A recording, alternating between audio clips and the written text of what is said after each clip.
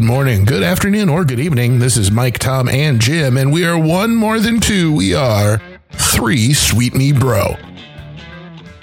Hey, everybody. Welcome back. It's been a few weeks. We have a ton to cover today. We're, instead of going to break it into several news clips, we're going to break it down by actually organization. There's a lot to talk about with AEW, a lot to talk about with Impact. There's a shit ton to talk about with the WWE, which I personally can't wait for. And then, of course, we're going to kind of cover the Indies, New Japan, Ring of Honor, AAA, and this and that in between. Gents, we got a lot to cover today, but it's going to be a good show, baby. So let's get into some clickbait. Kind of touch on some stuff that's happening. It just seems like news just keeps happening, and where it's been like, what? To like, oh God, no. Like, to like, oh shit. Man, goddamn, there is a lot to talk about, gents. So we'll just start right at the top of the list. AEW. Man, it's pretty evident at this point that the Chicago show, Punk's going to be there. It is probably the worst kept secret, which I'm super excited for personally. But he suddenly has been making the rounds. Raw and Impact both had Chicago dates this week. And he did go to Raw at Allstate, from my understanding, and then was politely asked to leave. And then Impact had some shows, and he showed up there to kind of say hi to friends. And then I would say probably the bigger news of Punk is they had a meeting. So they had a sit down. And apparently everything that I've read and heard about is basically it went well. I don't know. What are your guys' thoughts? Like, what do you think about him showing up all of a sudden? Not all of a sudden, but just like, wow, we're starting to see a lot more of him. He's kind of coming out. He's not really injured anymore, but he's not really saying anything. And then him and Jericho, have this sit down. And I know Jim, and maybe you'll get into this, is that there was also some news tweeted out about Jericho's kind of new role, I guess, or his role in light of this CM Punk drama. So gents, we'll take it away. Jim, we'll throw it to you since I dropped that. Like, what were your thoughts? Yeah, I mean, as far as Punk going to Raw and going to Impact, not surprising. This isn't a new thing in the industry. Guys going to see their friends backstage when they're in town for a show. Very common occurrence. It's just that Punk being Punk, it becomes a bigger story, right? It's some people have speculated that it's him trying to gin up press and gin up kind of excitement about his return. I think it's just the guy wanting to go see some old friends of his. And again, that's not an uncommon thing. You hear about it pretty frequently, actually, within the industry. In regards to his meeting with FTR and Jericho, what you were alluding to Mike, is, I sent this to you guys, a tweet that suggested that Jericho is kind of Tony Khan's right-hand man, his most trusted confidant at this moment. And Jericho is being kind of seen as a mediator between Punk and the AEW locker room. And I can't count the number of ways that's a horrible fucking idea. Chris Jericho is unabashedly out for himself, as evidenced by his booking, as evidenced by the way that he handles himself. He's Hogan Part 2. He is absolutely fucking Hulk Hogan reincarnate in terms of politicking for himself and letting everybody else get fucked on the way out. So I don't think it's a good idea whatsoever. I think, yes, Jericho has a good relationship with the Bucks. Jericho has a good relationship with Omega. But so does Daniel Bryan, or so does Bryan Danielson. Right. So does Jon Moxley. There's lots of other people you could use in this role. Jericho has such motivated interests and such motivated reasoning when it comes to this stuff that I think he's the worst person you could possibly put your trust into in this situation. I agree. I think all signs are pointing to Punk coming back at that Chicago show, otherwise known as the night that Mike, Tom, and Jim permanently lose their voice. If you watch the show, which you should obviously watch the show, you will undoubtedly hear a grown man shrieking like an 8-year-old girl. That's me. That'll be me. My voice carries in a large room, so I have no problem with that. But I'm looking forward to the return of Punk. I just really hope that Jericho doesn't fuck this up like he's fucked up so many other aspects of AEW already. Jim and I said, we were talking like months ago, Mike, that I believe I proposed a question to you guys like when we first started. By the way, happy 20th episode, guys. Woo! Hell yeah. About We can almost drink now. Yay. oh man. I'm going to enjoy this water I'm drinking. No, I posted you guys. I was like, the writing was on the wall when it first happened. I think Jim and I were like the first to see it. Jericho becoming Hogan, and the comparisons between Hogan buddying up to Bischoff, and now Jericho versus Khan, or not versus Khan, Jericho and Khan. It's just, man, it's a real.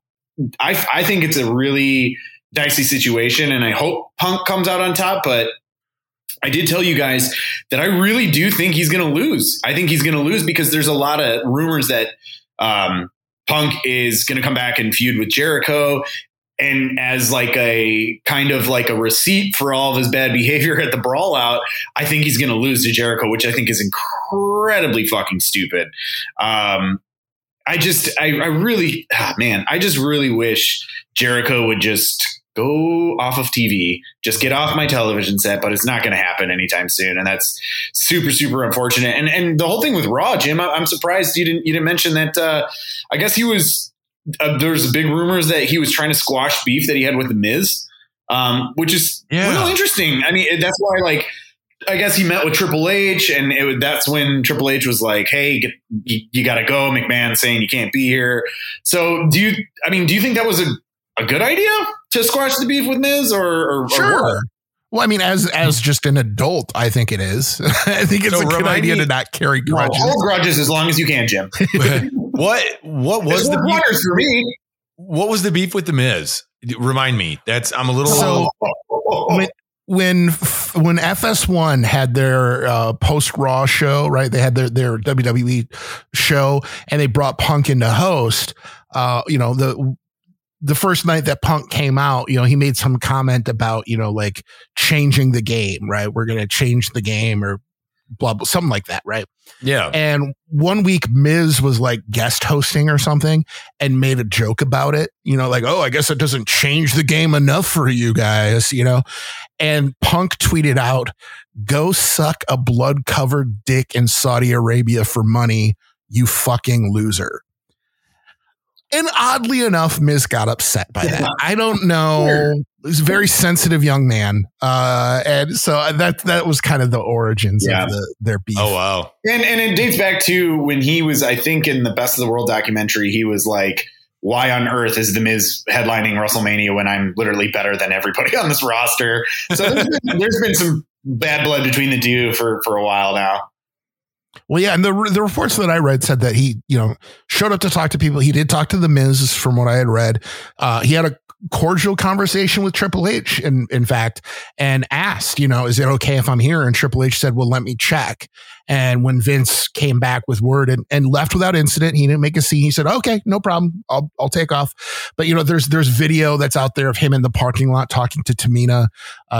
So again, by all accounts, we weren't there, obviously, but by all accounts, it was just him going to talk to people because they were in his town. They were in Chicago. To go back to your point too, Tom, about this Jericho turning into Hogan more and more, it's do not understand it. And it's, I don't know if this is going to come up before, but I just don't understand what he's doing with Adam Cole. And it's not needed. And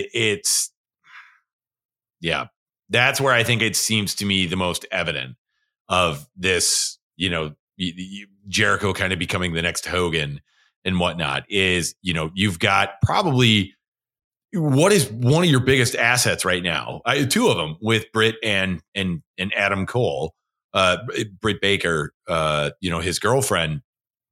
And it's just, why Jericho? Why does it have to be Jericho? I just do not understand it. And that to me seems where it's like,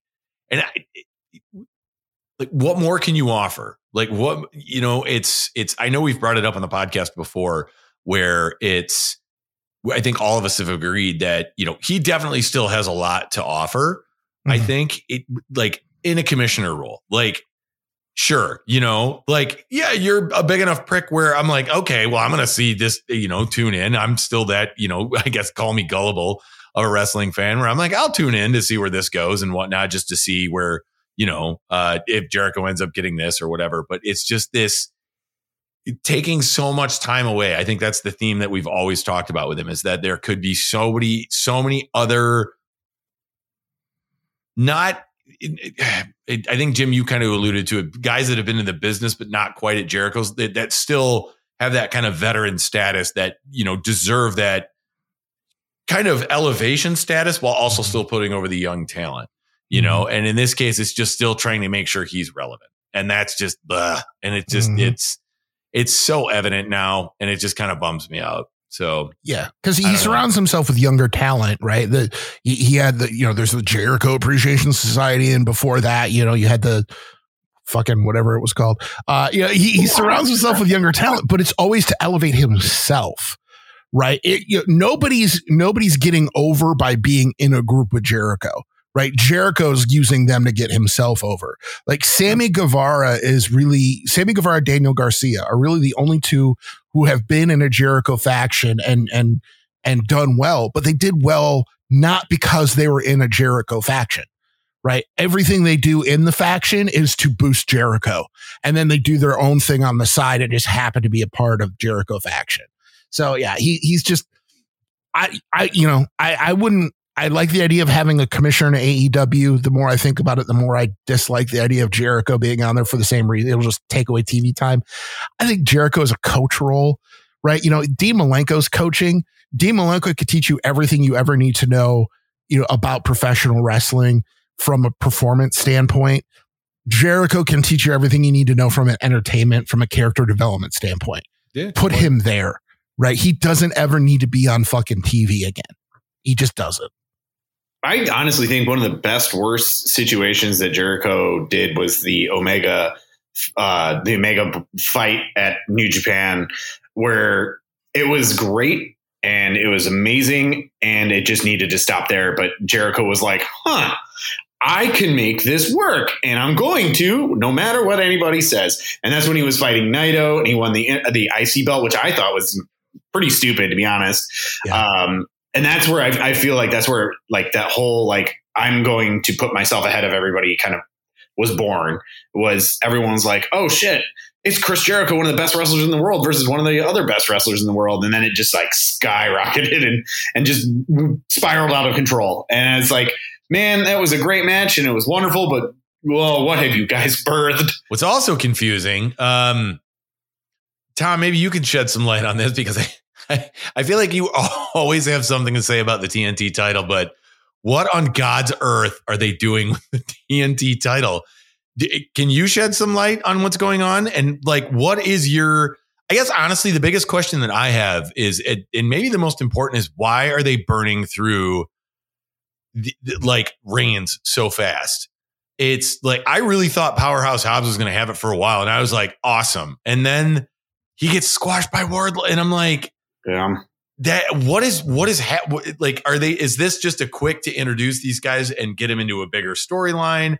I know we didn't touch on this, but not to go back to Punk, but one of the bigger reasons for Punk coming back is the Saturday show. I think it's all been just but confirmed. Jim, I know you touched on this several times, is that they're going to do a new Saturday show, and hence this Jericho Punk thing is supposed to kind of kick it off and whatnot. Supposedly that's why they sat down. But is now Hobbs going to go more to the Saturday show? But I don't know. And I'm not sure what the hell they're doing with this title. It seems like it's almost just lost at this point. So Tom, your thoughts, you seemingly follow the TNT title. Well, to give Jim credit, honestly, me and him have both been like, what in the hell are you doing?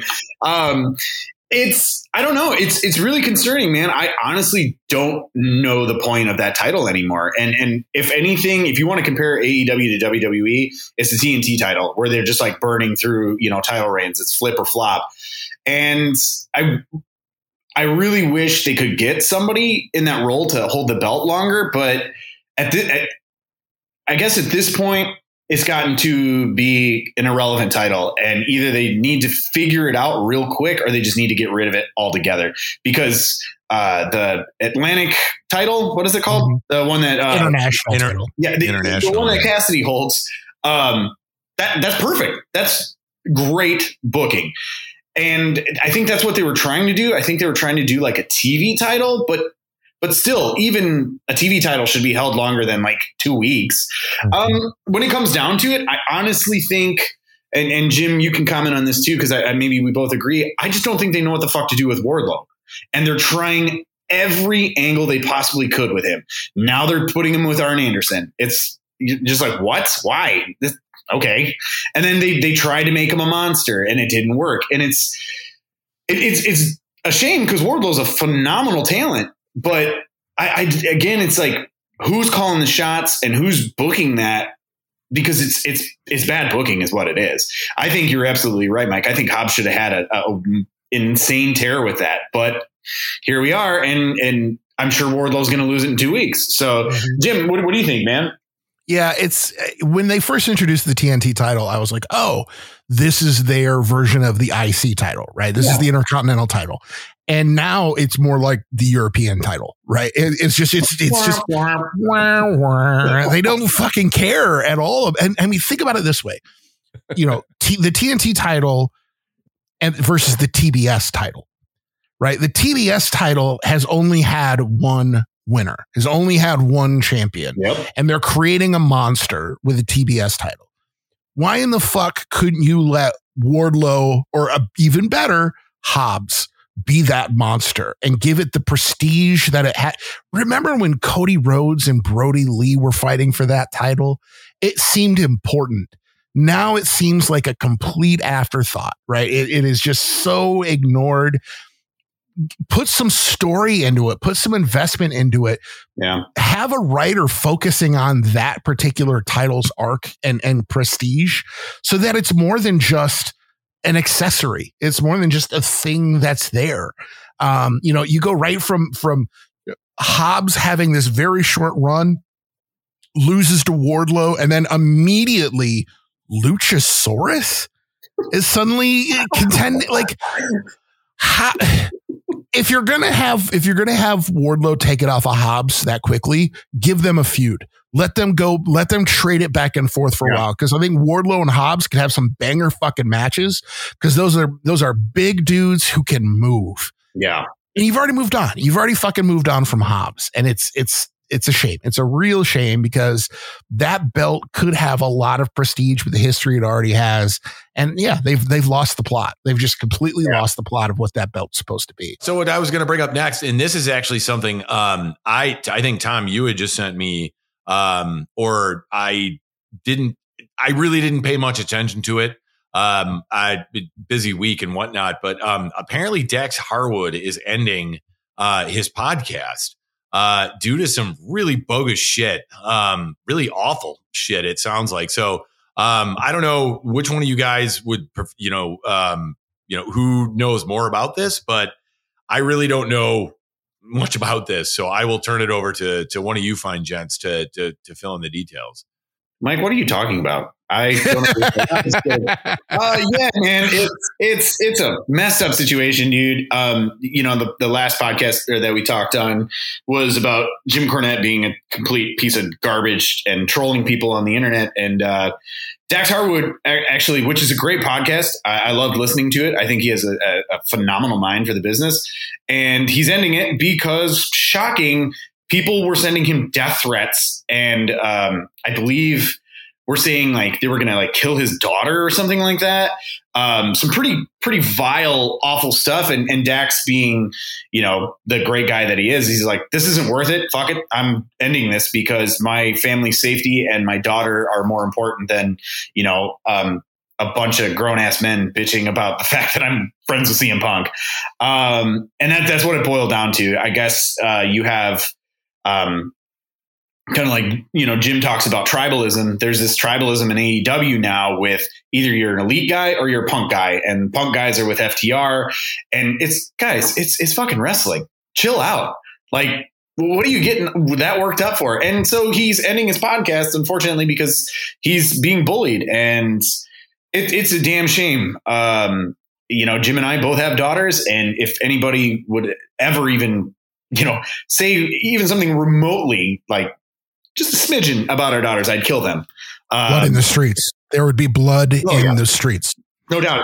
I always think of The Town when Ben Affleck talks to Jeremy Renner, and I'd call you guys up and I'd say, hey, we're going to do some bad things. No questions asked. And I guarantee you guys would be like, whose car are we taking? Let's do this. Yeah. Okay. So, I mean, Dax may be obviously better guy than me and Jim and Mike, but I think I just wish this shit would stop. Like, enough's enough. Like, it's wrestling. Like, guys, we know this is fake. This isn't, storylines are fake. This is not a real thing except for, what they do in the ring. Like, respect the art and love the art. Don't shit on it because some guy has an opinion about some other guy. It's ridiculous. And I just wish, unfortunately it's guys like Jim Cornette that fuel that fire. And there's tons. I mean, I had a couple of dudes who were like, oh man, I love Jim Cornette. And I'm like, really? Like the dude's a horrible human being. Yeah, cool. He had a great mind for the business in the 80s, and that's about it. So yeah, Jim, I mean, other than wanting to kill these pieces of shit who are talking trash about his daughter, like, what do you think, man? Well, as I say, I've said it before, I'll say it again. This is why we can't have nice things. Yep. The toxic fucking culture that exists in both the combination of the wrestling community and the online culture. Internet wrestling community, the IWC, is one of the most toxic places on earth. It's disgusting. It's vile. I hate. I don't feel ashamed telling people I'm a pro wrestling fan. Oh, not at all. I feel ashamed because I don't want people to associate me with that. You know what I mean? It's a vile place. And yeah, I think without hesitation, I can say Dax is a better man than me. Yeah. Because I would not have gone out the way he went out. I would have absolutely taken some motherfuckers down with me. I'm burning the city to the ground. So he's again, without hesitation, he's obviously a better human being than I am. And it's a terrible fucking shame because he had great insights into, yeah, you can listen to podcasts from the old timers. You can listen to podcasts from the outsiders like us. But he was a guy who's actively working in the business and giving his insights. He's clearly a huge fan of the industry, a fan of the business, as well as working within it. That's an opportunity for insight that fans just don't get very often.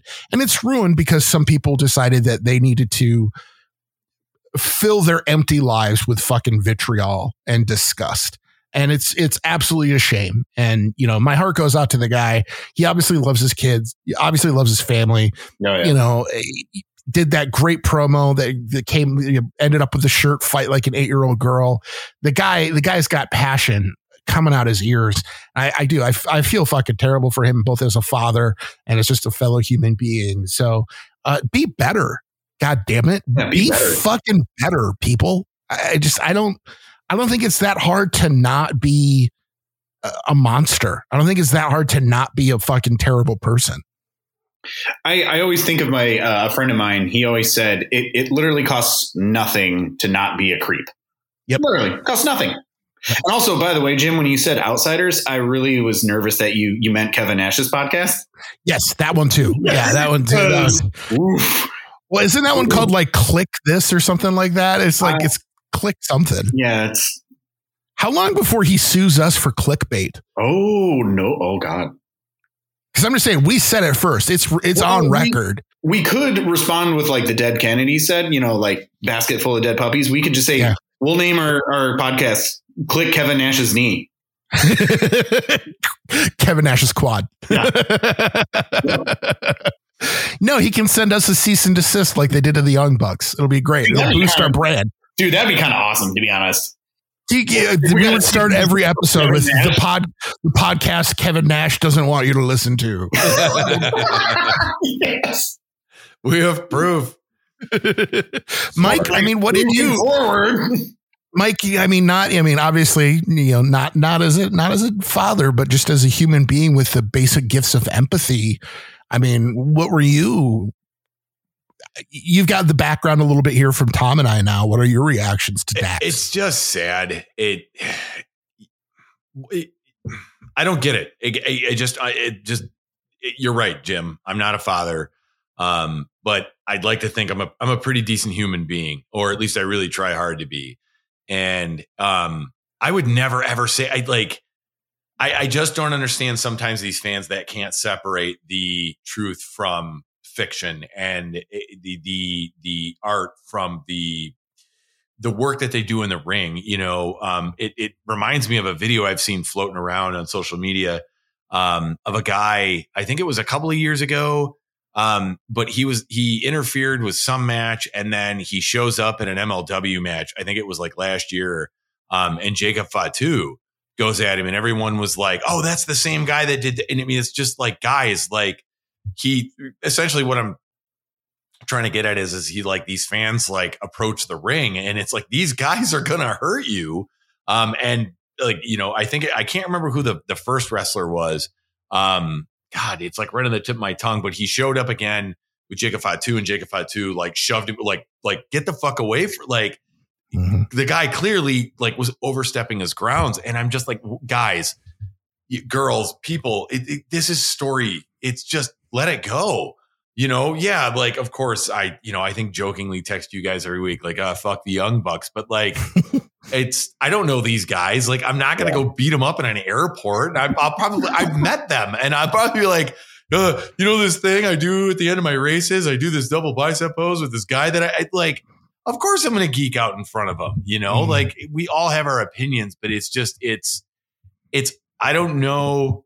And Jim, this is more, obviously your territory, I would think, but it just seems like the more that social media has kind of risen, and maybe not even social media, but just this, like, the blur between professional wrestling and reality is becoming very, very skewed, in my opinion, to the point to where it's confusing a lot of people. Really, I know that sounds crazy, but it's you get these reality shows where it's like, hey, look, they're real people, but like, are they actually doing the things? Because reality TV is very skewed. And so what's real, what's not? That's what's always been the thing about professional wrestling. And I think when people see this, they're so flooded with it. And on social media, you've got, through the WWE, they have to be this one way, but they have their private accounts where they're a completely different way. And it's almost a smorgasbord of emotions, I think, for some people, and it's too hard for them to handle. And they have a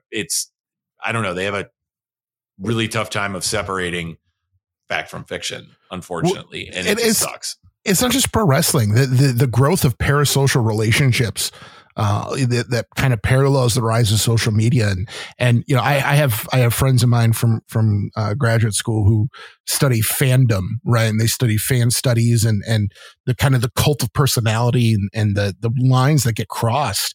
And it's disturbing. It's disturbing how many people, as a teacher, one of the criticisms, or one of the, really, it's shit talking. It's not even crazy, just shit talking. I hear, my entire career is, I pay your salary, right? Well, first of all, no, the fuck you don't, right? Secondly, that's the kind of attitude a lot of people have towards pro wrestlers, as well as actors, musicians, et cetera, right? Celebrity in general is this whole, like, oh, well, I bought a ticket, you owe me. No, fuck you, man. No, they don't. They owe you what they've done. They owe you what they've already done. They owe you what they're doing in the ring. They don't owe you anything beyond that. And it's the sick kind of mentality of, if I have access to parts of your life, then I have the right to access every other part of your life. Yeah. That is, we used to call that psychosocial behavior. We used to call that psychotic behavior. And now it's just called online fandoms. It's horrible. It's terrifying. We've seen study after study that shows that once you mediate an interaction, that is, once you put a device between you and the other person, you lose a sense of personalness. You lose a sense of humanity in the context. The only interaction these people have with a guy like Dax Harwood is through a phone, through a computer, through an app. And as a result, they tend to not see that as Dax Harwood. They see that as a caricature. They see that as an object. And it's a sad growing pain of the human race that we need to get past fast as fucking possible.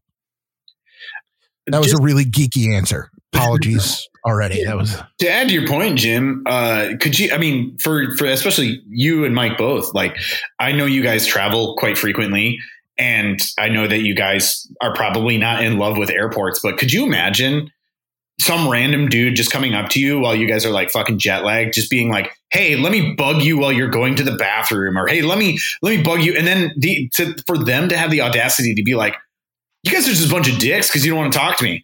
And like, it always brings back to like when Sasha Banks or Mercedes Moné is like, "Do not approach me. Like this is not the time to approach me." And so many, like, thank God so many wrestlers have followed suit. Time and place, you jackasses. Like, would you honestly like some random like old dude who's going to like sell your shit online just running up to you being like, sign this. Oh, you bitch. How come you won't do this? It's fucking insane. It's just True story. Last week, I was in Bloomington, Illinois for my son's academic competition, and I go to check into the hotel, and I, go up to my room, and as I'm unlocking the door of my hotel room, I open the door and I turn around to grab my bag, and standing across the hall from me, going into her room, was the actress Jane Lynch. Right. She was in Best in Show, Glee, right? She's an ISU alum, and she was in town because she was directing a student play. Nice. And I kind of looked at her and I had that immediate, like, holy fuck, that's Jane Lynch. She looked at me, saw my face of the holy fuck, I know who you are. She gave me a smile and a little head bob, a little head nod thing. And I kind of did a little head nod back and went on our way. How hard is that, right? I get to say I saw Jane Lynch. She doesn't get to get bothered because she's going into her hotel. First of all, she's in Bloomington. She's obviously miserable, right? I'm not going to perpetuate that fucking misery. Yeah, exactly. Bloomington, Illinois. Fuck that noise. So yeah, like you can see somebody who's famous and not fuck with their day, because the someone who's famous is still a one. They're still a some person. Let them just be a fucking person. I got off a plane. I've been dealing with a back issue, and I got off the plane, and the only thing I could think of was like getting up and walking around. And believe it or not, I was thinking about, some of the wrestlers that get approached, and I'd be like, get the fuck away from me. Like, because I'm in, and I can only imagine what those guys are going through after a hard match, something like that. I am absolutely with you guys. Like, if I'd see them, I, like you, Jim, would probably be like, bah, holy crap. And hopefully just be like, maybe be like, I think you're really great. Have a good night. There's nothing wrong with that. Just, I got to see this person. Like you said, I've had a couple of those, just not even non-wrestling. I've run into some people who have been like, oh, cool. And I just, hello. I think you're really great. And we move on. And that's a cool interaction. You don't need to just bump. I just don't understand that. And it's just, it's a real drag. Kind of leads into the next organization, I guess, that we're going to talk about, because, man, there's often very good with social media and there's very bad. This one actually was kind of good because I didn't know anything about this until it started making the rounds in social media. And that was, we're talking about Impact and the debut of Miss Trinity Fatu in Impact, which I'm just going to throw it out there right away. I think is phenomenal for Impact. I think it is a huge pickup for them. I really do. Because I think with Trinity, there's a lot of stuff that comes with it. One is Miss Mercedes Moné, I think, is eventually going to show up, but also her presentation. You can't pull that off without presentation. Her character, I love the glow. I do. I think it's great. She's connecting. She's energetic. She's and she's a great wrestler. I really do. I think she unfortunately just they didn't know what to do with her. And unfortunately, I don't mean this in a bad way because I don't know them, but she was also, I always forget, is she Jimmy's wife or it's Jimmy's wife, right? Yeah, she's Jimmy's wife. Yeah. She was Jimmy's wife is what it looked as. And it just, I don't think they ever could break that. I think they really tried on the divas and whatnot. My wife, Kate's a big fan of Trinity, but like, again, of her character, her showcase, she comes out, she dances with the lights. So I'm hoping this gets Impact to be like, okay, we got to step up our production value in this and whatnot. But also, I gentlemen, I think what a great pickup for the women's division. But really quick, just to kind of tie it together, did you guys hear about this via social media, or was because that's where I heard? I was like, wait, what? I was driving back into Chicago, and me and Kate I was like, oh my God, I forgot Impact was in town. And Kate was like, I want to go see Trinity. Let's go. And I was like, I don't think we're going to make it happen. And it didn't end up working out. But again, social media. So thoughts on that? And then obviously, what do you think of Trinity coming to Impact? No, I thought they did a great job because the way I found out about it was the reports that she was in Chicago for the Impact tapings. There was no leaks. They did a really good job of holding this. Now leaks are aplenty. Now there's all kinds of stuff that you're seeing. I've even seen her new submission finisher in a video online, and it looks fucking brutal. But no, I think that's fantastic. I said this a long time ago on this show. I think the best thing Impact could do is be a female focused organization. They have so many good female talent on the roster. I think that should be their emphasis. And I think Trinity just further proves my point. Trinity versus Jordan Grace, Deonna Purrazzo versus Rosemary. I mean, there's a lot of brilliant performers that she can have great matches with. And also Impact has shown that they're willing to bring in, female talent for kind of one-offs and bring in indie darlings. They had Lady Frost for a while coming in. So I think it's going to be great for Impact because she is, like you said, Mike, a wonderful presentation. She has an amazing presentation. She's also an incredible athlete. She really is just phenomenally athletic. She could work on selling a little bit, but I think for the most part, she's very, very talented. And she's going to be a big fucking hit in Impact, I think. I think she's going to open the doors for a lot of cross promotions as well. Having Trinity there and her name and her recognition, I think it's going to open the door for Impact to be able to work with other entities more easily, because they're going to want her on their cards too. So, good for Trinity, good for Impact. I think it was a smart move all the way around. And I think the way they brought her in was smart. So I'm the Impact guy. Obviously I'm a big fan. I'm looking forward to this. I want to see how this plays out. But even if I wasn't the Impact guy, I think this is fucking great. I'm excited for it. No, I do. I agree with you guys. I think it's a great thing for Impact. And also too, I think Impact, what's fun about Impact is that they're like, you can kind of see the wheels turning and how they're like, oh, we've learned our lesson from picking up ex-WWE guys. So like, remember back when all those WWE guys like Kurt Angle showed up and all of a sudden it was just like, what is this? This is WCW like Junior. And then, I think they finally, said, get the fuck out of here, Jeff Jarrett. And so, yeah, no, I'm really excited because I do think she has a lot to add to the program. And Jim, I agree with you 1,000%. They need to switch that to a complete women's division because I don't know if you guys saw, but Steve Maclin is their champ. And yeah. I don't know how I feel about that. I'm all for trying something different, but he's forgotten no more, Tom. Oh, he has forgotten no more. I mean, remember he was part of that horrible fucking gimmick. Remember that? Yeah, who remembers that? Guys, right? Why are you bringing up like a horrible gimmick as like your catchphrase for being a world champion? I'm like, doesn't help it at all, dude. Because I couldn't care less. Like he's not the guy. He's not the one. Mm-hmm. No. He's definitely again, kind of, transitioning topics here from something great to something obviously very questionable. So Impact held one of their bigger events Jim, being the Impact guy, what was it? Bound for Glory. Bound for Glory.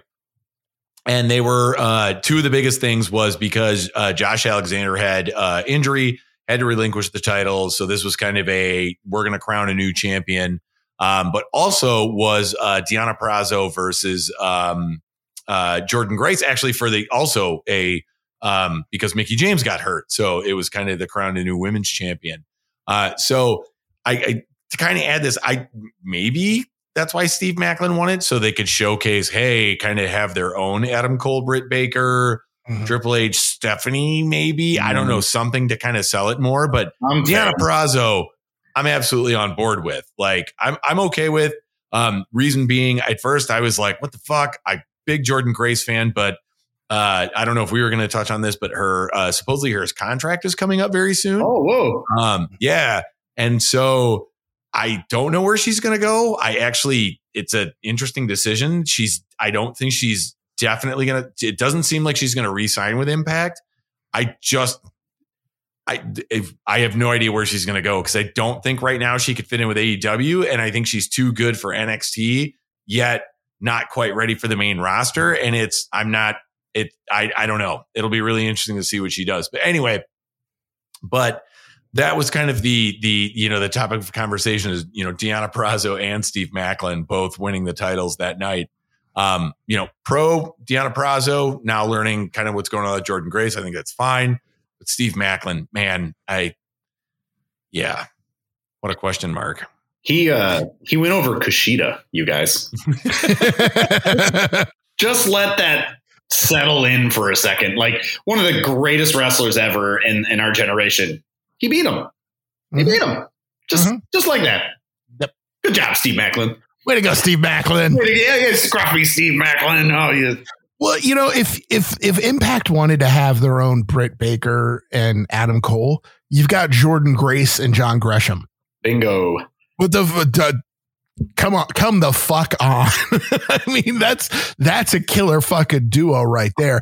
And they're a far more well-known couple than Deonna Purrazzo and Steve Maclin. Nobody gives a fuck about that couple, but Gresham and Grace, they have an amazing following. Oh, yeah.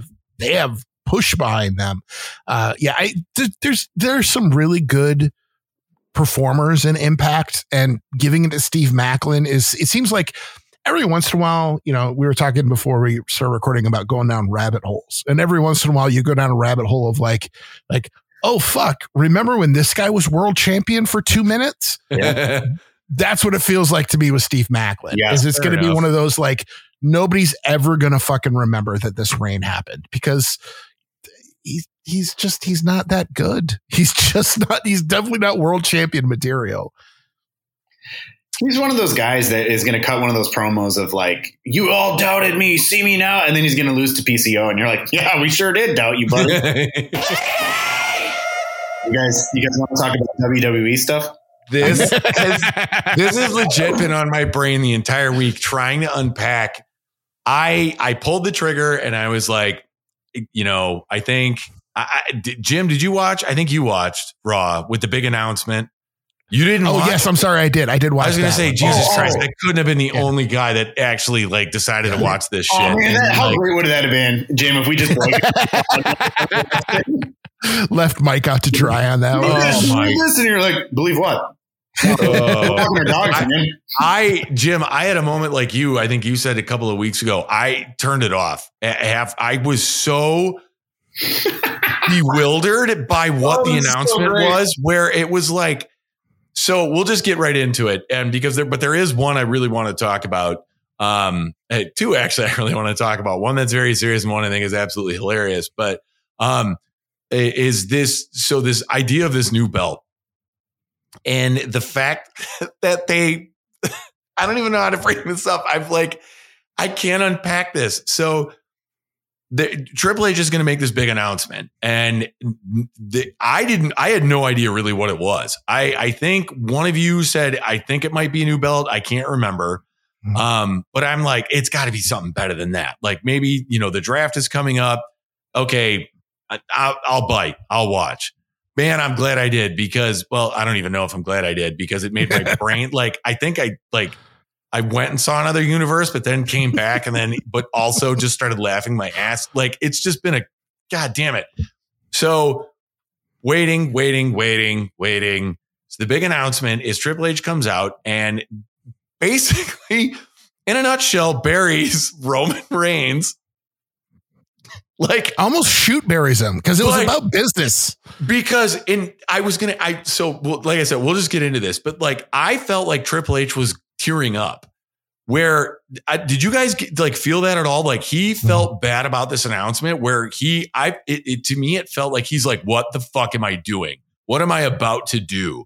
And I was like, oh my, I thought he was going to retire and walk away. I was like, guys, I think that's it.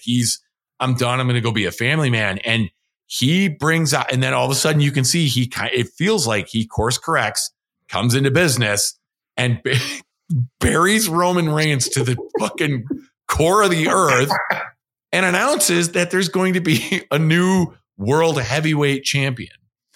And everyone is like, what? And it looks awful. The championship looks awful. So I've been trying to figure out why this makes no sense. So then they throw the draft in, and the draft, hey, people start going everywhere. And I bought into this a little bit and I started reading, and it was the one I really wanted to read about was what was going to happen with Roman and Cody Rhodes. And so everyone is like, it makes no sense. It makes no sense for Cody he'll stay on SmackDown. He'll go where Roman goes, where the story goes. Roman goes to SmackDown. Great. Love it. Cody stays on Raw, where they're going to promote this new title belt. And I went, oh my God, what did they just do? Like, if I was Roman, I would be furious. Like, I would be livid, like beyond livid of what, but they are trying to sell this. And this is a good thing, guys. I know you're chomping at the bit on this, so I want to turn it over to you, but like, this has been on my brain all week about what is happening. What prompted this? What is going on, and what do you think is going to happen? Because this is just nuts. So, Tom, I'll turn it over to you first. Because what the fuck? Am I like the honorary WWE guy? Yep. Because I don't want to be. How does it feel, asshole? How does it feel? It feels terrible, you guys. You're going to be sour. I'll be right back. Like, I don't feel good. You're going to be the WWE and the Instagram guy because you have to have a Fed and a social media platform. I mean, I'll do Instagram, but I don't want to be the WWE guy. Two things real quick, Mike, that I want to mention is that, like, about the Triple H thing. There has been moments where I've been with you guys, and there's been moments where I know separate moments in your life that you have literally just maybe it's like taken a cold shower and just kind of stared in the mirror being like, what the fuck am I doing? Like, what am I doing with my life? That was Triple H's moment. And he unfortunately did it in front of millions of people. And he was like, no, I'm Triple H, goddammit. And so, like, I couldn't stop laughing over that. Right. And the second thing I want to bring up, too, is I have the utmost respect for both of you gentlemen. I love you dearly. I think you're two of the smartest dudes in the world. So when what was going on, I was very nervous to text you guys because I wasn't watching it. I didn't watch it. So I texted you because Mike and Jim were just blowing up our text thread. Be like, fuck, can you believe this bullshit? Blah, blah, blah. I'm like, what is going on? And I was like, oh, they revealed a new championship? Like, big deal. But I was like, there's something going on. And if I text these two guys, I'm going to get killed. So, and then Mike called me and he's like, dude, why aren't you like texting? And I was like, to be honest, dude, I don't know what's going on. So you're going to have to break it down. And so Mike broke it down for me. And I was just like flabbergasted. I was like, you put years of storyline, by the way, which I will give them credit for. Amazing storyline. It's been an amazing journey for Roman Reigns. You can't take that away from the guy. And then it's like putting Old Yeller out to pasture. They just like killed it. Because now on top of that, Cody's going to win that goddamn belt or God forbid, Omos or anybody else. Cause that was what I texted you guys later. I was like, could you imagine we live in a world where this could happen? But I don't want to. I don't want to imagine that world. Cross could get that belt. No. I mean, I think it's either Cody or Seth freaking Rollins. Those are the only two options. Yeah. Or Finn. Maybe Finn Balor? No. Really? But like that was one of the worst things I've ever seen. On top of the already terrible draft that's going on, at this point it's a fucking circus of a mess over there. Mm-hmm. I don't even like.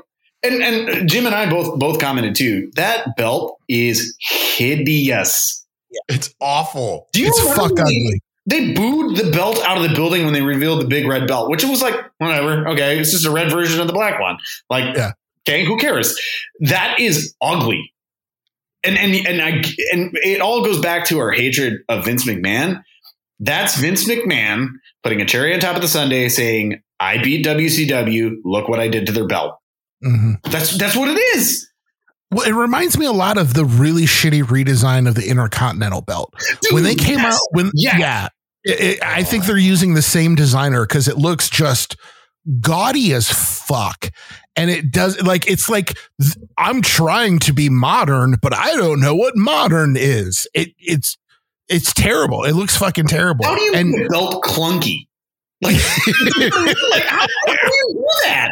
Yeah, belts shouldn't have layers, right? It's not a fucking wedding cake, right? If you lay the belt on its side, it shouldn't have mountain range contours to it. But the thing that kills me about the new title is, like you were saying, Mike, they buried Roman Reigns essentially in doing this, but they created it, right?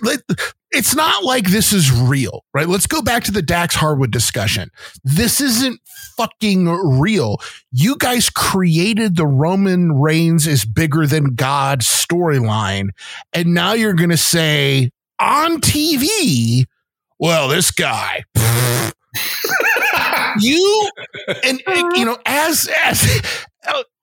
as somebody who's been involved in contract negotiations and in my day job, right? One of the things I have to remind people of all the time is that whenever a contract is signed, that's both parties agreed to it. Not necessarily both parties liked it, but both parties agreed to it, right? In that promo, Triple H is talking about how, give him credit. He did the smart thing. He worked himself a deal where he wouldn't have to work as much. And you signed it, asshole. And you fucking signed it too. Okay, so no sour grapes. No going back and being like, oh, well, look what he did to it. You authorized it. So miss me with that bullshit. And in no way, shape, or form am I a Roman Reigns defender. But this is beyond who it was about. That's a shitty boss management move to be like, we signed this contract, but we don't like it. So we're going to talk shit about it. You signed it, asshole. You fucking signed it. If it really was that big of a deal to you, you wouldn't have fucking signed it, or at least you shouldn't have signed it. Mm-hmm. So it's a horrible. I think it's going to go nowhere. I think the best thing that could possibly happen is what I sent you guys as a joke. The copy of that tweet. Have Roman win it. I think it'd be fucking hilarious to have Roman win it. Because there's so many options of what they could have done. They could have split the titles, right? They could have actually had Roman lose. There's so many things they could have done. They painted themselves into this corner and decided the only way out was to burn down the fucking house. Scorch it. Yep. Yeah, it's just stupid. It's just stupid. And the belt is ugly, Tom. The belt is very ugly. Everything that I've read and everything that I've seen, and when I've seen the very little bit of it, or at least what I can stand, and he's working his ass off from everything that I've seen. And I've heard that with you, Jim, too, is that he's kind of the hot favorite. And then again, you've got this, build up with Cody and Seth, but I just, Mas. I just, no. And and Jim, just not to go back into this too much, but you brought up something, and I think where I think reality comes into me is that you build up this character of Roman Reigns, and, he's this and he's relied on this, and it's a revenue source for him, so, take away the wrestling, like the real part, like this is the guy's job, and you just belittled him in front of millions of people, whether you like it or not, or, call it what it is. And it's just like, this is taken away from that guy. And it's just like, especially someone who's finally understood his role and worked his ass off to make it work. Did it go on a little too long? Maybe. Are they missing out on some good things? Did they miss out on some good things? Absolutely. But I don't know. That's just what's kind of been sticking with me a little bit too, is just weirdly, is that just that, man, you're taken away from this guy who's really worked his ass off, and coming where he's coming from. And at the end of the day, it's just meh, we're the WWE and we're going to do what we want to do. And we're always going to do it. And it just, I don't know, just kind of sucks. Breaking news: Vince McMahon might have a race problem. Oh my God. So I heard about this. And so Jim, I'll throw it over to you because I think you were the first one to kind of really tell or show this to us. And I, like, my heart just kind of like, I was like, no, like, you've got to be kidding me at this day and age. So Jim, take it away, man. Well, the gist of the story is that Vince McMahon and the WWE are being sued again in a high profile lawsuit claiming racial and sexual discrimination in their writers' room. A woman who wrote for WWE for a couple of years was released for what is very clearly bullshit reasons and has sued the company. And she has named Vince and Stephanie, as well as other writers in the room and the company as a whole, in her suit. She alleges that there was a really toxic environment of racist and sexist discourse in the writers' room. Specifically, they were giving examples about how to write for Bianca Belair and how they basically just wanted her to be a caricature of a ghetto black woman. And this plaintiff in the lawsuit is a black woman and went, that's really fucking offensive. No. And apparently by raising that objection was harassed and kind of the subject of ridicule and the subject of a lot of workplace bullying because of it, according to her lawsuit. And I just, when this story broke, first reactions was, well, no shit. I mean, a casual fan of WWE has to acknowledge they're bad at talking about race. They are bad when it comes to handling race. Their first instinct is always to go to racial stereotypes. I mean, it is their first and sometimes last instinct in creating a character is to go to racial stereotypes. The idea that somebody's speaking up and being bullied, also no shit, because that's always been the way it's been in WWE. That's their MO. Yep. Yeah, that's just how they do business. So, I mean, it continues to pile on of the lack of ethics and integrity in that organization. And it's a top-down problem. When you're in an organization that's essentially an authoritarian rule, right? WWE is the North Korea of sports entertainment, right? Everyone answers to one man and one man only. And when you're in that environment, the buck stops there and his attitude becomes everybody's attitude. And Vince McMahon, one of the very few white men in the history of American television to say the N-word and not get fired on TV. Remember that when he called John Cena the N-word? You guys remember that segment? That was, top notch. It's just when Vince McMahon is in charge of your company, that's exactly the environment you're going to have. And the sooner the people, the board of Endeavor realize that this man is nothing but a cancer, the better off they'll be. Well, Tom, I didn't know if you were going to bring this up, but the what was it? The original or some of the original storylines for Shane Thorpe and Reggie. I don't know, Tom. Is that what you were going to talk about? Yeah, Tom, that blew my fucking mind. Mm-hmm. Like, unreal. Yeah, they were going to do the where he was going to hunt Reggie, and then there was another one about a guy who and I don't know if this was reference to what was his name, Muhammad Hassan. Yeah. I don't know if it was reference to that, but they were also like toying with an idea with like somebody being in charge of like the 9/11 attacks. Oh no, it was Mansoor. They wanted Mansoor.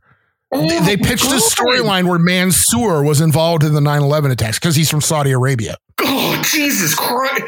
But why on earth are you even toying with that idea when you're partnered with the guys who are responsible for the goddamn thing? What are you doing? Jesus Christ. I mean, seriously. Jim and I talked about this too. Like this isn't new to anybody. Like, do you guys remember Akeem? Well, that was a shot at Dusty Rhodes. Yeah, but Jesus Christ. I mean, come on. The African dream. Yeah. Oh my God. It's a fat white guy. Yeah. Dude, I seriously can't believe he hasn't done and I think there was rumors of it about like a woke wrestler. Like because McMahon's a Republican nightmare. He gives money to the Republican Party. And yeah, I'm pretty sure he was like spouting off in a room about like how much he hates the woke culture. And like, it's really no surprise that this shit is coming out. But like, if there is any reason to boycott WWE, well, there's your first one. well, there's the like 38. 31,000th, Yeah. Well, Tom, I thought in maybe I'm just making this up or I'd heard this somewhere, but I thought that was like the woke wrestler or the non-woke wrestler. That's who Austin Theory was. He was like attached to McMahon's hip. And it was supposed to be. That's what I had heard. I allegedly or whatever. Allegedly. Yeah. Ayo. Geez. I read that and was like, I understand it's terrifying to speak up in a room, and I can only imagine the toxic culture in this environment. But at this day and age, it's just that is like, how can no one be like, what the fuck? Like, are you serious? Like, are you really serious? Like, what are you thinking? At the very core of it, I can't believe somebody's just like, not cool, man. Not cool. Like, I'm not doing it. Like, do not do this. Like, what do you think? And it just, yeah. Well, and according to the complainant, Bianca Belair said repeatedly, I don't want to do this. I don't want, because they would bring it to her and she would say, I don't like this. I don't want to be doing this. And the writer who was standing up for her, was easier to push away, was easier to cut off than Bianca Belair. So it's this, there's, you look at who's been in charge of the creative aspect of WWE for many, many years now.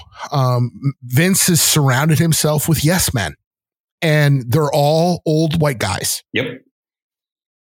Now, as a middle-aged white guy, I should probably celebrate that, but I actually fucking hate it because I recognize that old white guys are what's getting us into a lot of the problems that we're in anymore. But it's not a surprise that that's what their workplace environment is going to be like.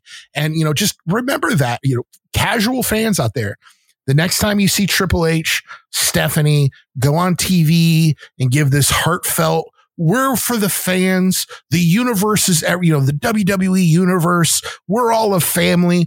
Remember what they really are behind closed doors.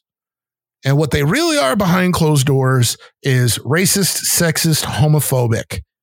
That's who they are. Yep. They need to own that, and they need to make amends for that. Speaking of preaching, was surprised to see this because I had heard Mr. $1 Million Man Jr.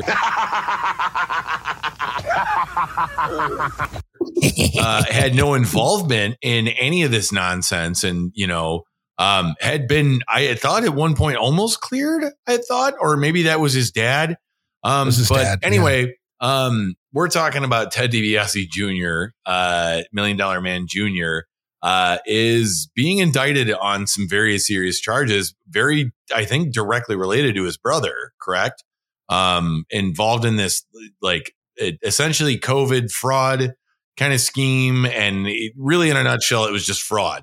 But I thought his brother was the one that was kind of the ringleader and all this. So I was kind of surprised to see this. Like, do you guys know any more about why he's like, is it the same thing as his brother, or it's a similar charge, but different events, different offenses. So it's kind of like if you got arrested for armed robbery and 2 months later, Tom got arrested for armed robbery, you both went down for the same crime, but very different like executions of those crimes. Right. I see. So they're both financial fraud crimes, but they're not like the same incident. So what we know about Ted DiBiase, the $1 Million Man, is that everyone has a price, and apparently his kids have a much lower price than the rest of us probably would have. I love the fact that Ted DiBiase Jr. left wrestling because, and this is, you can look this up, this is real. He claimed he left pro wrestling because it was too immoral, because his godly, virtuous self didn't want to be in the den of sin that is professional wrestling. Well, enjoy the den of sin that is getting fucked in the ass in a federal prison, Ted.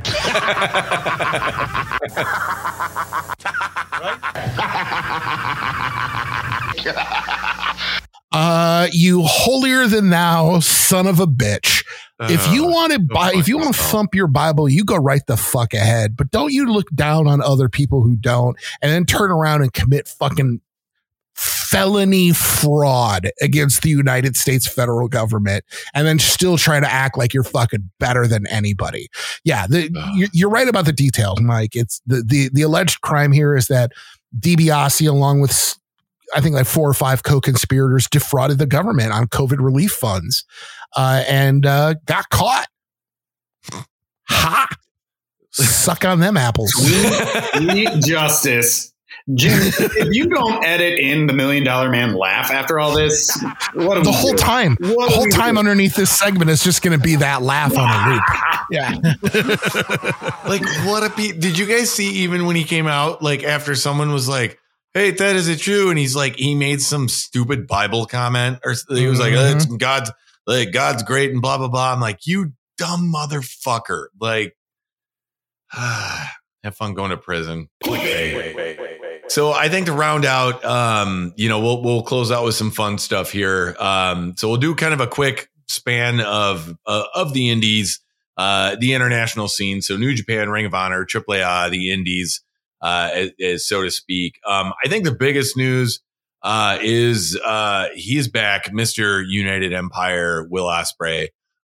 Sounds like he's been cleared, or is it getting very close to being cleared? Oh, he's cleared. He's cleared. Is he cleared? Okay, so he's cleared. And also, and Tom, I know you're a big Will Ospreay guy, so I'll lean on you for this. Out of nowhere, it just was like, my contract's up in February 2024. I was like, oh, okay, that was weird. So, Tom, like, what do you think? What's going to happen with Will? Where do you think he's going to? What do you think? Well, I would love if Mr. Ospreay stayed in New Japan, to be perfectly honest, because I see him getting lost in the weeds in AEW. I think there's too much going on there for them to have like a solid storyline for him. I mean, case in point, look at Jay White.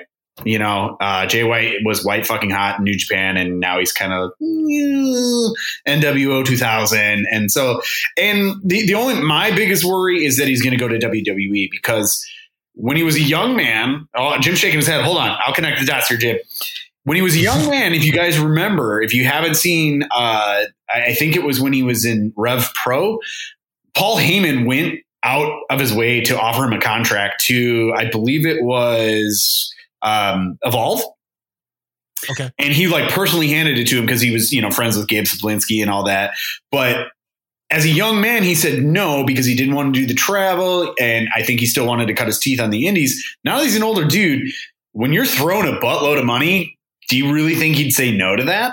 That's I would hope so. But like, that's my biggest worry, is that Paul Heyman, and I all of us, I think, are in agreement that we love Paul Heyman, but like with Paul Heyman behind you and the right amount of money, it looks a little dicey. Personally, do I think he'd go over there? Probably not, because I think with McMahon being there, I think that's a huge stipulation. But honestly, if we're being serious, I think he's going to end up in AEW, and unfortunately, I think he's going to get lost in the sauce, because that's just what. If AEW has nothing for you, you're just going to be doing God only knows what. So yeah, I mean, I'm excited that he's back. I'm glad that he's healthy and the injury wasn't as long as it was. But man, I really wish he would just stay in New Japan, but I don't think he will.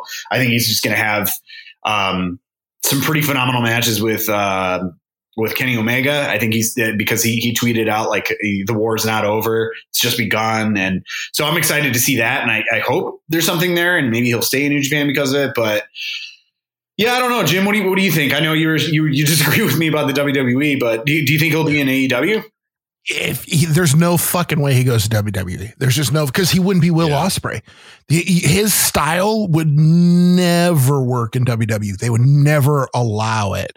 And it's a shame because they could offer him a fuck ton of money and he deserves a fuck ton of money, but he wouldn't be able to wrestle his style whatsoever. Yeah. I agree. I hope he stays in New Japan. I think New Japan is the best option there because then he can work AEW shows.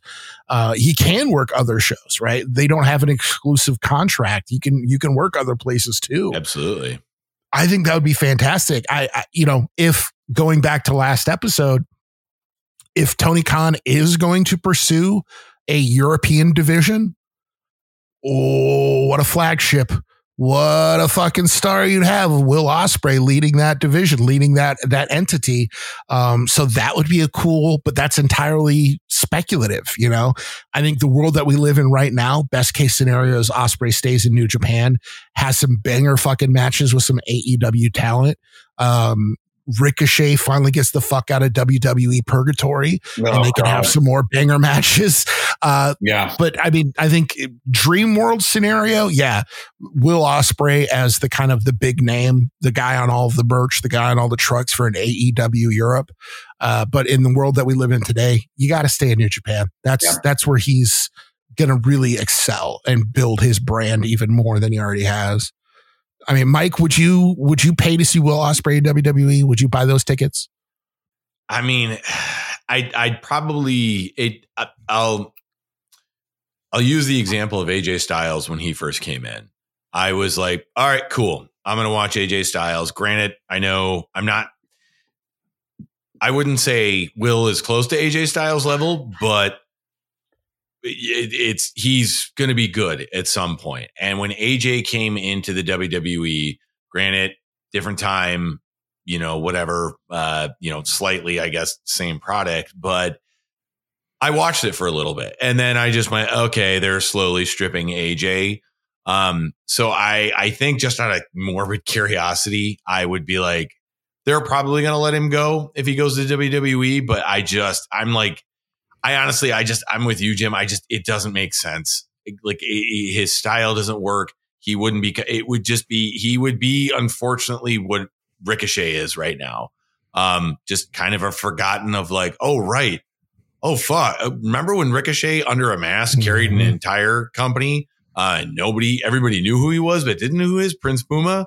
When I found out, I was like, oh my God, that's Ricochet. It was like, and yada, yada, yada. So, I agree with you, Jim. I think it would make the most sense for him at this moment to stay in New Japan. Every time he's shown up, I've seen him with Aussie Open. I've seen him when he was just doing the New Japan tour time that we saw him down in Cicero. And he was, I think it's just fine. And I think I think a Sonata versus Ospreay,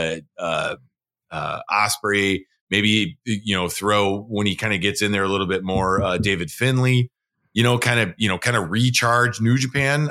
That'd be great. I think that's great. So I know that was a long drawn out, but it's just. Well, I think the worst part about is if Will Ospreay went to WWE, I don't think they'd let him say bruv. I think they would be afraid that that's like some kind of slang swear word. Like, you can't say that. And then what's the point? What's the point of Will Ospreay? He can't say bruv.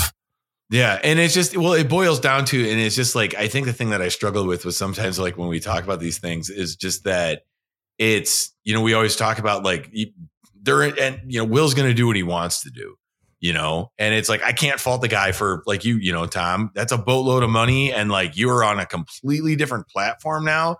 riding that high for maybe 2-3 years, even if like Ricochet was riding, even when they never promoted him. I mean, he was doing really well in NXT.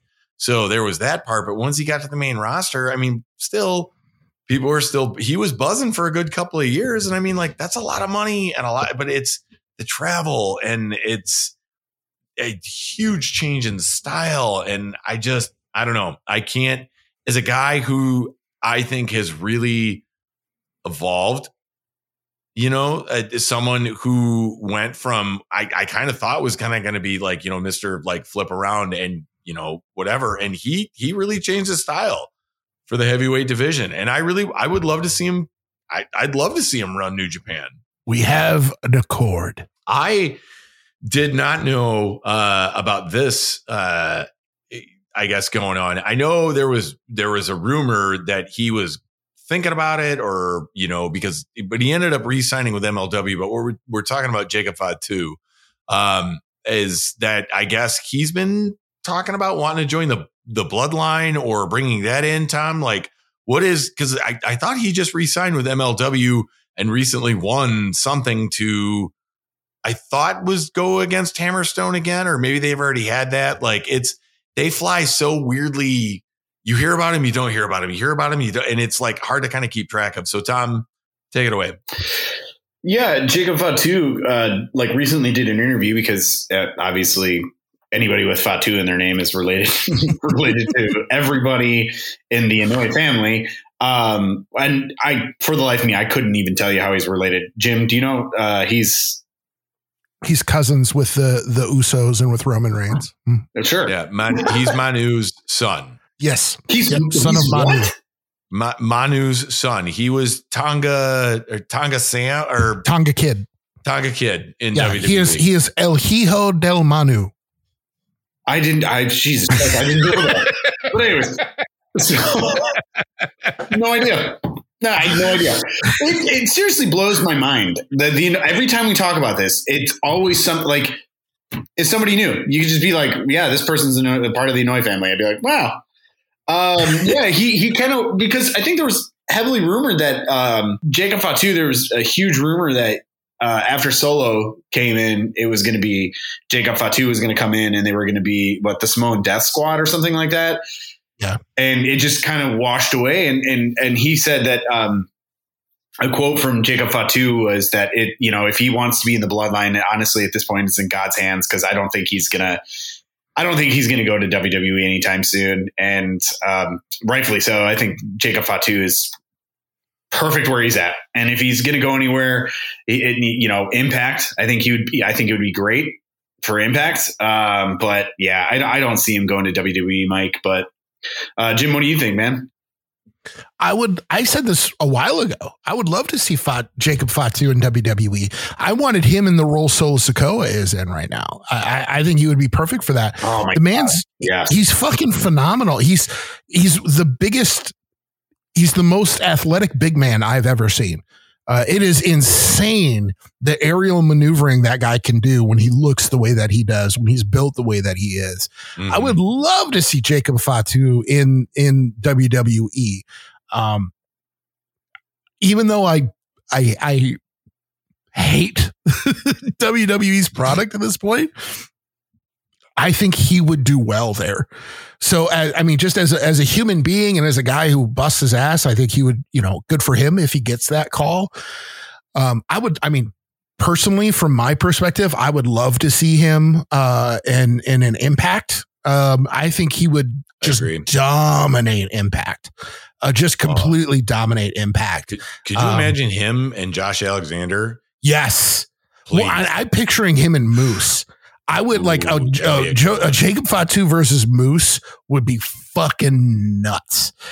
So yeah, I think he'd be a good fit in WWE. I think it'd be good for his pocketbook in WWE. But I think in terms of from a fan's perspective, I'd love to see him in an Impact situation.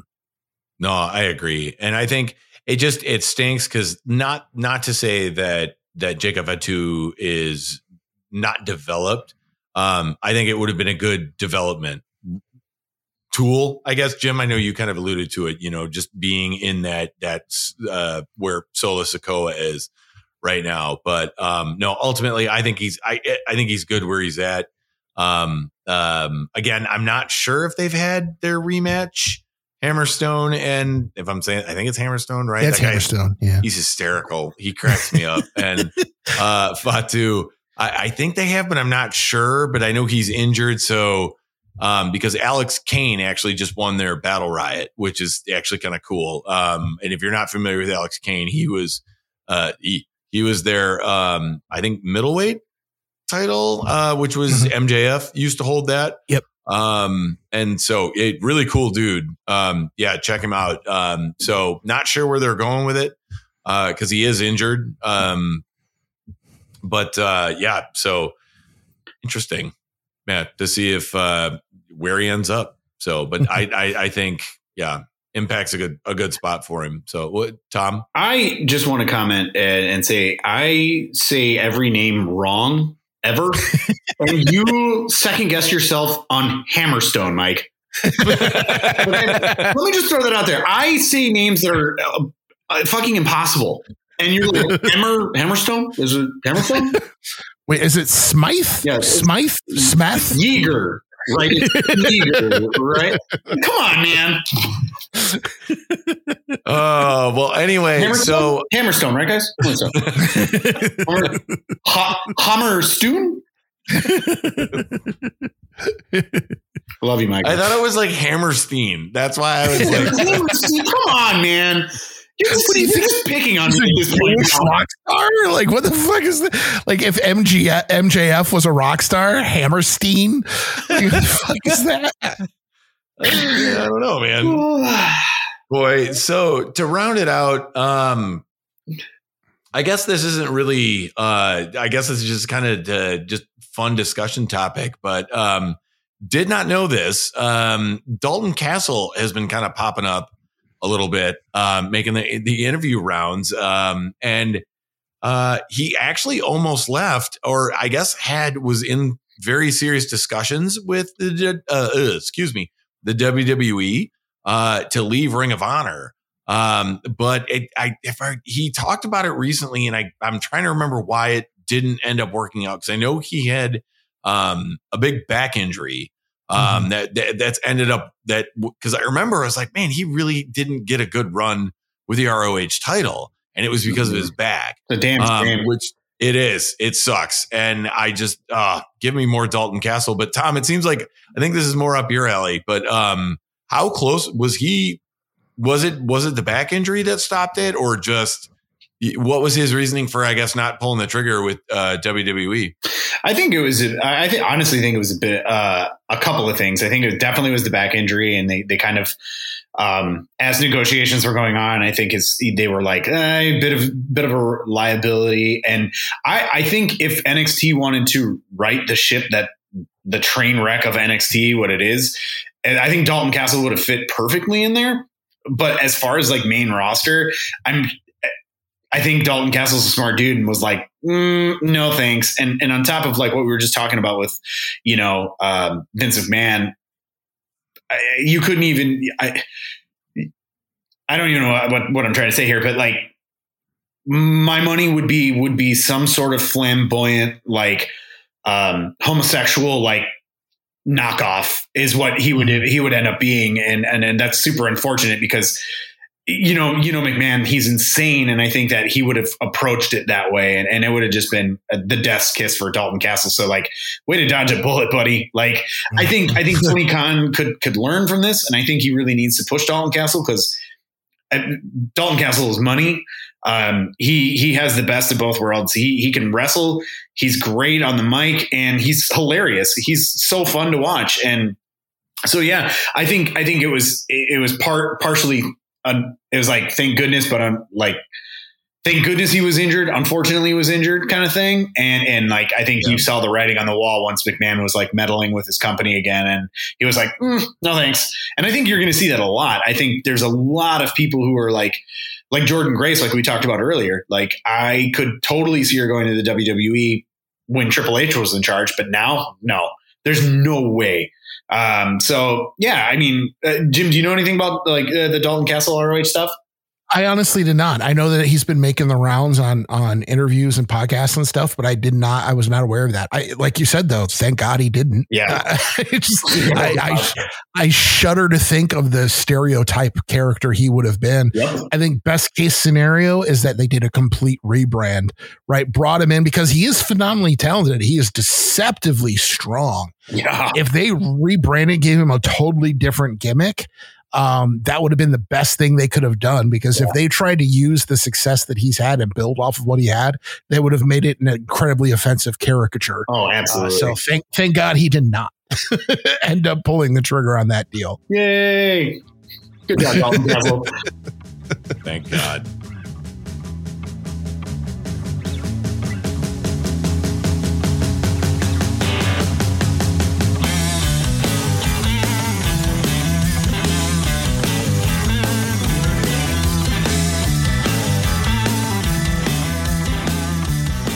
Been a couple of weeks, and boy, oh boy, not a lot has really jumped out at me. I don't know. Did anything for you guys jump out for match of the week or anything? I guess. We can throw promo. Anything. Anything? Yeah. It's like, anything, please. It's like something, guys. I don't know. What do you think? Did you guys feel the same, or what do you think, Tom? We'll start with you. Anything you could pull for the past couple of weeks? I know we haven't chatted, so I'd like to tell you about a guy named Braun Breaker, guys. You son of a bitch, dude! The Braun Brothers. I'm just saying, that is money. No, was it Jim? You were like, "Don't you dare bring that into this universe! Don't put that out there." Don't put that out there. You never know who's going to fucking hear that, and then we're going to have to live through that hell. Yeah, Vince McMahon looking through our text messages, he's like, Braun Brothers. No, actually, yes, I pulled something out of my ass, and it was Tom Lawler versus Zack Sabre Jr. at the New Japan Capital Collision, I believe it was. Wow. Wow. Fantastic match. I think Tom Lawler is insanely underrated. I was actually I think I was watching most of the match while we were up in Madison. And that's when I was talking to Mike. I was like, Mike, you know, UFC, Tom Lawler, he's a really goofy dude. And he's like, oh yeah, dude, he's perfect for wrestling. And so, I was watching it, and dude, Tom Lawler can hang with ZSJ. Zack Sabre Jr. And I'm not really big on, I like Zack Sabre Jr., but I'm not big on the super, super heavy technical wrestling, but I loved it. I thought it was great. They're real technical. It's just a really solid match. I highly implore you guys to go check it out if you can. Definitely caught my eye. Worth the watch. Well, I'm surprised. I didn't even think a match like that would be on your radar. Yeah, it was. I loved it. I thought it was great. And part of me too is when are we going to see Bryan Danielson and Zack Sabre Jr.? God damn it. Because please give that to me now. Do you guys know who we're going to get with Zack Sabre Jr.? Oh no. I'll give you guys each one guess. Tom, who do you think we're going to get with Zack Sabre Jr.? Well, you're being kind of goofy, so it's terrible. Jeff Jarrett. Jim? I would take Daniel Garcia, but I have a feeling it's going to be somebody like Jack Swagger. Oh, I don't know. No. Nick Gage. Oh my God. No way. Oh, look it up. Me. Yeah. Look it up. No. How do you even, does that match happen? I was like, what? See, look it up. It's been announced, or it's coming, or something. I've seen it 3 times. Was that Jr. well, I've never had a pizza cutter in my mouth. I wonder what that feels like. Did Zack Sabre Jr. does he need better reading glasses, and he thought he was signing a match with Christian Cage? Is that what happened? Brian Cage? Yeah. If you can find, look it up. I think it's one of the GCW events that are coming up, and it was no way. That's going to be the weirdest fucking match in the history of professional wrestling. Yeah. I'll see if I can find it. Yeah, weirdly good, or just a train wreck. Yeah. So can't wait for that one. Oh my God. Yeah. So that's I don't want to record anymore. This is crazy. I know. I saw it. I was like, wait, that can't be real. And then I saw it again and I was like, okay, wait, I think this has some merit. And then, I was like, oh my God, I think this is real. And yeah. So. Okay. Yeah. Here's it. So on that note, Jim. Fuck. Yeah. Well, now that you just fucked my brain all the way up, I would recover here. I think it was a match from not this past week, but the week before. But it's since our last recording, so I think it still counts. And that was Gringo Loco versus El Hijo del Vikingo on Ring of Honor on April 20th. I like that match for a couple of reasons. Number one, it was on 420. Woot woot. Blaze it. Number two, it gives me a chance to say El Hijo del Vikingo without any problems, thus causing Tom to go even further into depression. And number three, because it was a really good, I am so fucking blown away by El Hijo's year so far. And the guy he just can't fucking miss, man. He just can't miss. Gringo had some really good spots in the match. I thought it was well booked. I thought it was well put together. So that was my match of the last 2 weeks. Is that the one where did he do his cartwheel on top of the ropes? Yes. Oh God, dude, that blows my mind every time I see him do it. He did. How do you not kill yourself doing that, dude? Well, I was going to say, I think, Jim, you tweeted out some of the not tweeted, but you sent us the tweet of his highlight. Jesus. Yeah. Yeah. Sent us the highlights. And I think, Tom, all three of us were like, I think I gasped out loud or lost my breath. And I was like, I think I remember showing Caitlin that and was like, you've got to see this. No, you've got to see this. I love it. And the fact that it's just, I love the giddiness that it just gives around me. And it's just, it's just a new style and excitement of professional wrestling and lucha libre that I think is really, really cool. And it's this fun word of mouth stuff. And it's, I don't know. It's really cool. Well, real quick, Mike, round 2 of him and Kenny Omega at AAA. And I texted you guys that we have to find a way to watch this all together. Yeah. Because I'm going to lose my fucking mind. Yeah, I didn't go to college and study media for as long as I did without finding a way to watch that goddamn match. I will buy a satellite dish if I need to. We're gonna watch that fucking match. It's gonna be in Mexico City, right? It's gonna be in the AAA. It's gonna be in their arena, right? I think it's in Mexico City, right? Is the big? I think so. Yeah. I think. Oh my God. Yeah. Just that, oh my God, it's like the best of Japanese wrestling, and just, oh my God, American, it's the best. What was your moment of the week, Mike? Yeah, so I kind of spaced on El Hijo del Vikingo. See, it's not that hard, Tom. Dude, it's not that hard. It is. All right. Not that hard. My only gripe with that is just that I didn't see the match. I don't have Ring of Honor yet. It's just kind of another subscription kind of thing like this. And you still got to dig for it. And it's just, I'm not saying it's not worth my time. It's just, it wasn't at this point in my age. I just need something readily available. And whatnot. So I kind of tend to stick to the big ones. You fucking cranks. I know. Get off my lawn. Give me wrestling every day. No, I begrudgingly tried to watch, I didn't. I did begrudgingly watch Raw. It was terrible. And even AEW, there was just nothing. I wanted Bandito versus Orange Cassidy to be better. And whatnot. So I'm just going to pick a couple moments of the past week I thought were fun. The first one being, I can't believe I'm going to say this, is the Young Bucks, Kenny Omega and the BCC, which ultimately has Takeshita come in.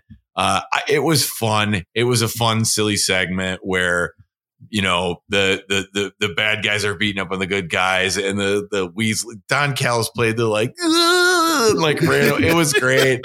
I was laughing my ass off, and it was just the Bucks paired up with Yuta and Claudio was great, and just leaving Omega and Moxley to go. It was fun.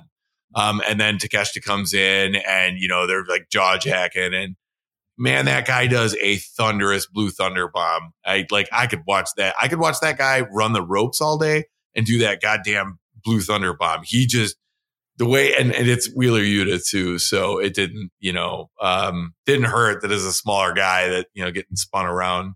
But I'd say my other moment, which I had to play a little bit of catch up.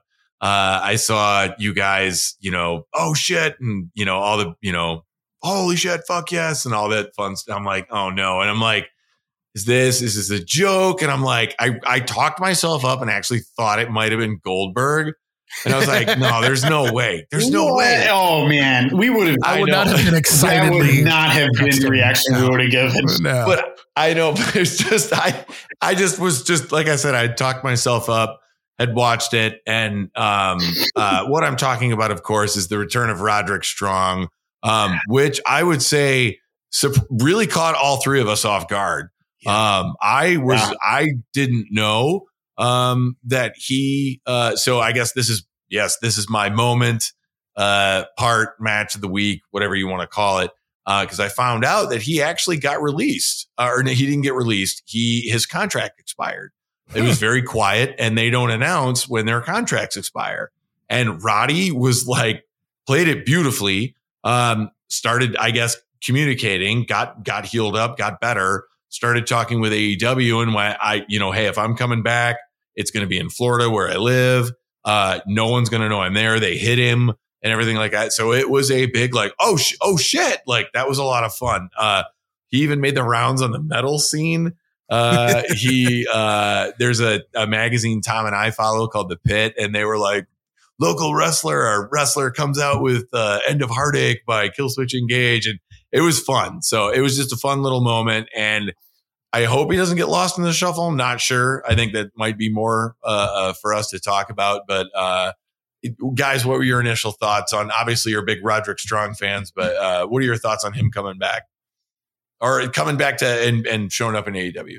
I fucking lost it. I absolutely geeked the fuck out. Like I said, like you said, I immediately texted, holy fucking shit. And I knew you were behind, so I didn't want to spoil it. So all I could do was express my joy in the vaguest terms possible. But I mentioned this to you guys in our text thread too, that, last week, Adam Cole created a little bit of a stir on Twitter when he just randomly tweeted out an old photo of him and Kyle O'Reilly and said, I miss my friend and blah, blah, blah. A bunch of people were like, did Kyle O'Reilly die? Like, is everything okay? Adam Cole had to send a clarification. Like, hey, he's fine. I just was feeling sentimental. And it was funny.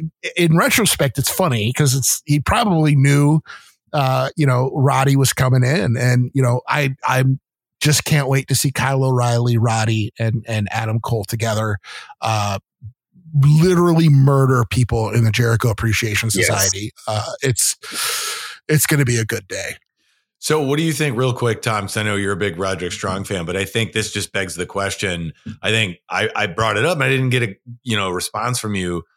So maybe we can talk about this after Tom's initial reaction for Roderick coming in. But like, what does this mean is this a reversion of the Undisputed Era? Is Bobby Fish going to come back?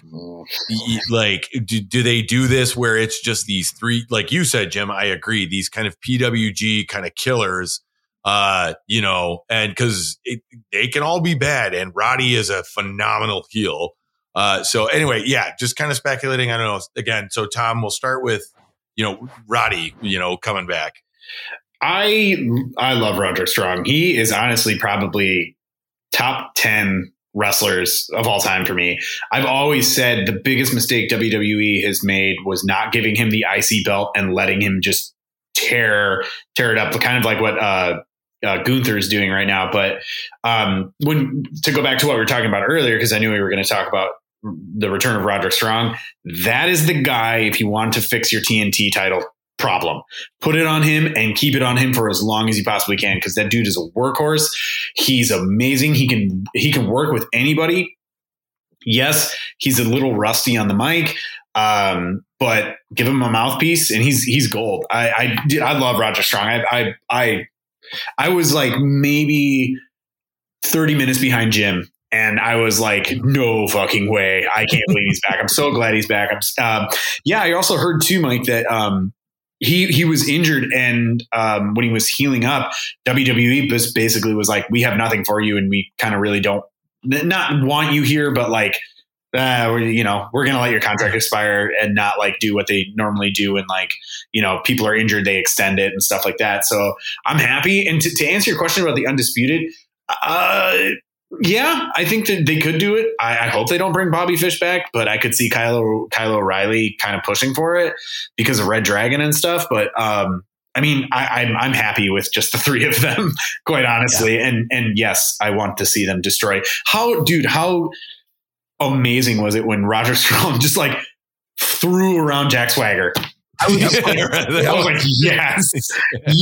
I was so excited. And two, you could easily throw somebody else in there, and could you imagine the feud between them and the BCC? Oh my God, him and Roderick Strong and Bryan Danielson. Oh my God, there it is. That guy. It's not an episode of Three Sweet Me, bro, if I don't get somebody's name awfully wrong, just horribly butchered. Bryan Danielson, to relive his the Ring of Honor days, because they teased it once at that stupid Great Royal Rumble, which was whatever, but like to let those two dudes go, all day long, man. I'll love it. I can't wait. Well, first and foremost, there is no circumstance whatsoever in which Bobby Fish comes back to AEW. Let's just get that out of the way right now. Why do you think that? He pissed everyone off when he was there. He was such a twat waffle while he was there and tried to big league people, and not to mention the guy's like fragile as fuck, right? Like his entire NXT career was injury prone, and he still hasn't gotten better. Plus he's getting older and older and older. You don't need Bobby Fish. AEW doesn't want Bobby Fish. So let's get that out of the way. Secondly, what I'm most excited about with Roderick coming in is that Roderick Strong for me has always been Dean Malenko 2.0. Yes. Yeah. Dean Malenko is a producer and a coach at AEW.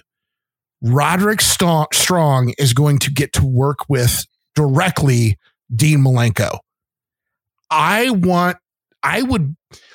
It's my baby girl's 9th birthday today. I will hand her over to you to let me hang out in a room with Dean Malenko and Roderick Strong talking about ring psychology and talking about technical wrestling.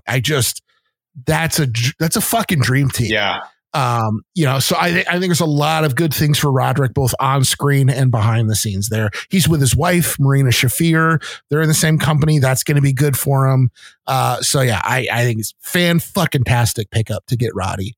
Yeah. And I think like Jim, you just said it right there, is like if AEW kind of wants to compete with WWE doing these, behind the scenes things or divas and whatnot, is what a story is Britt and Adam and Roddy and Marina, and it spills over, and it's like I said, Roddy can be a nasty heel, and it seems like they're really going to push Britt, and Adam right now is kind of more of the baby face, and I could see a Roddy turn and to help build the story and whatnot. But great pickup. It's to the moon. And I think it's going to be another kind of sad, like, oh man, loss for the WWE, because they again, another one dropped the ball.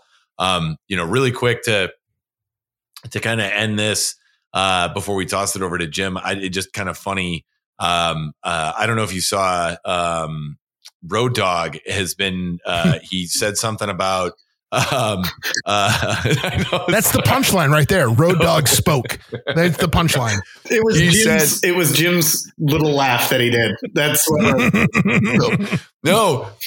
One, have you seen him? He's Sweet Tooth in the new Twisted Metal series. Road Dogg is? No, Samoa Joe. Samoa Joe is. Man. So Road Dogg said he was like not like an exclusive, but Road Dogg was like he 100% agrees they left money on the table with Joe. And I was like, no fucking shit, like that. I think both of you guys have always pined for like a Brock Lesnar, Samoa Joe. Well, they had that really brief at a like subpar pay-per-view. They had that really brief story. They could have built that up fucking well. Joe was like in his element too. When he was like, he was telling Brock Lesnar to like look at him. You're like, are they shooting right now? Because I want to leave the ring. I don't even Samoa Joe is the only person in the entirety of professional wrestling I've ever could even conceive of looking at Brock Lesnar and saying, look at me when I'm talking to you, boy. And like, you feel like that's like, oh my God. Like, it's like think about, could any other wrestler say that to Brock Lesnar and not be an entire fucking joke? Nope. But Samoa Joe says it and you're like, oh fuck. Dude, he was, and you could tell like Brock was totally into it too, which is great. Cause man, they could have just when he came out, I will admit, I started watching a little bit again when he came up from behind Brock and choked him out and was like screaming at him on the stage. And I was like, holy shit. Like, and Brock's like doing his, like, he's like going limp. And I was like, well played. And it was kind of fun. And they just, but no. Yeah. So I don't know. And it was, I don't know where I was going with that. you just declared Road Dogg broke news, and he was in. No. I don't know how we got here, but here we are, guys.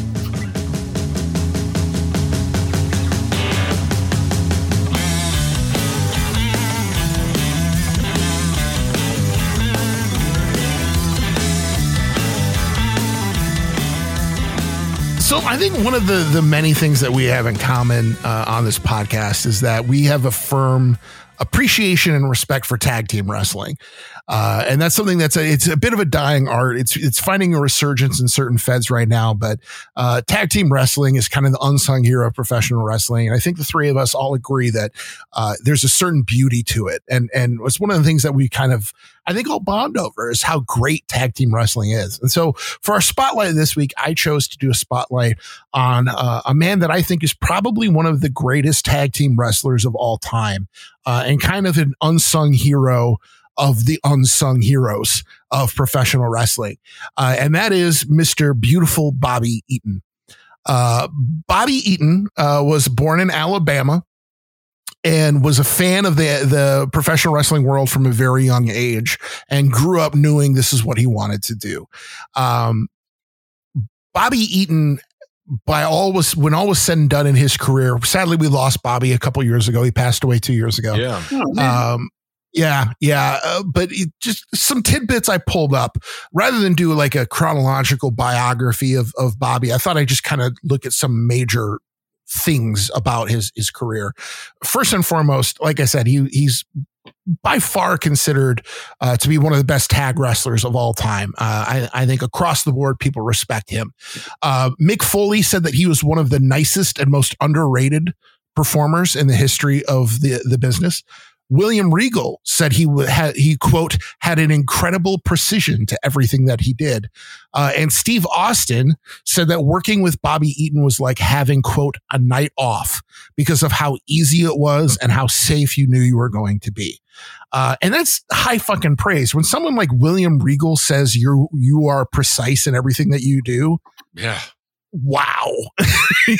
That's some major praise there. I think a lot of people have forgotten Bobby Eaton, and it's unfortunate because he was a really technically gifted wrestler.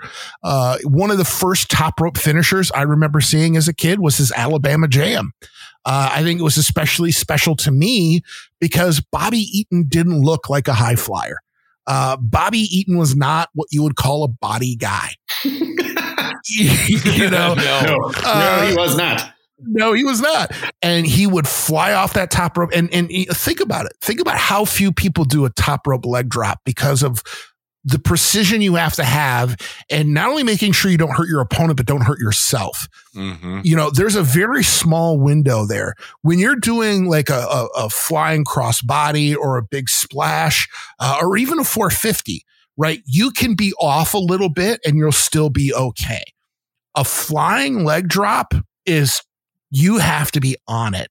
And the fact that Bobby Eaton was so good, he could use it match in and match out, and he never hurt anyone. He was able to keep himself going and not hurt his opponent. His opponent really speaks to what Regal was saying, right? Just incredible precision in everything that he did. As I said, Bobby Eaton was known as a tag team specialist. He had a solo run a couple times in his career, but he's primarily known as a tag specialist. So I thought this would be an interesting look at some of the partners that he's teamed with over his career. He teamed with Leapin' Lanny Poffo, known as the Genius, in WWF. Brother of the Macho Man, Randy Savage. He teamed with a wrestler by the name of Sweet Brown Sugar. Now, this was in the South. This was pro wrestling in the South. So obviously Sweet Brown Sugar was a person of color. But Sweet Brown Sugar would later go on to perform in the WWF under the name Coco Beware. Whoa.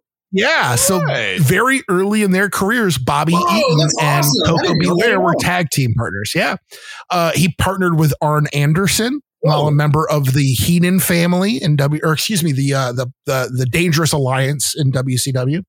Nice. He teamed with a wrestler named Rambo. Not that one, not the Sylvester Stallone character, but in the tradition of Japanese wrestling, right? Stealing an American movie character and using that as a gimmick. He tagged with Mike Enos, who was Blake Beverly in the WWF. Teamed with Johnny B. Bad, Mark Marrow. Nice. Very early in Chris Benoit's tenure in WCW, he was a tag team partner with Bobby Eaton. So Bobby Eaton and Chris Benoit were kind of the gatekeepers of the tag team division for quite a while in WCW. Whoa, no way. Yeah, I don't.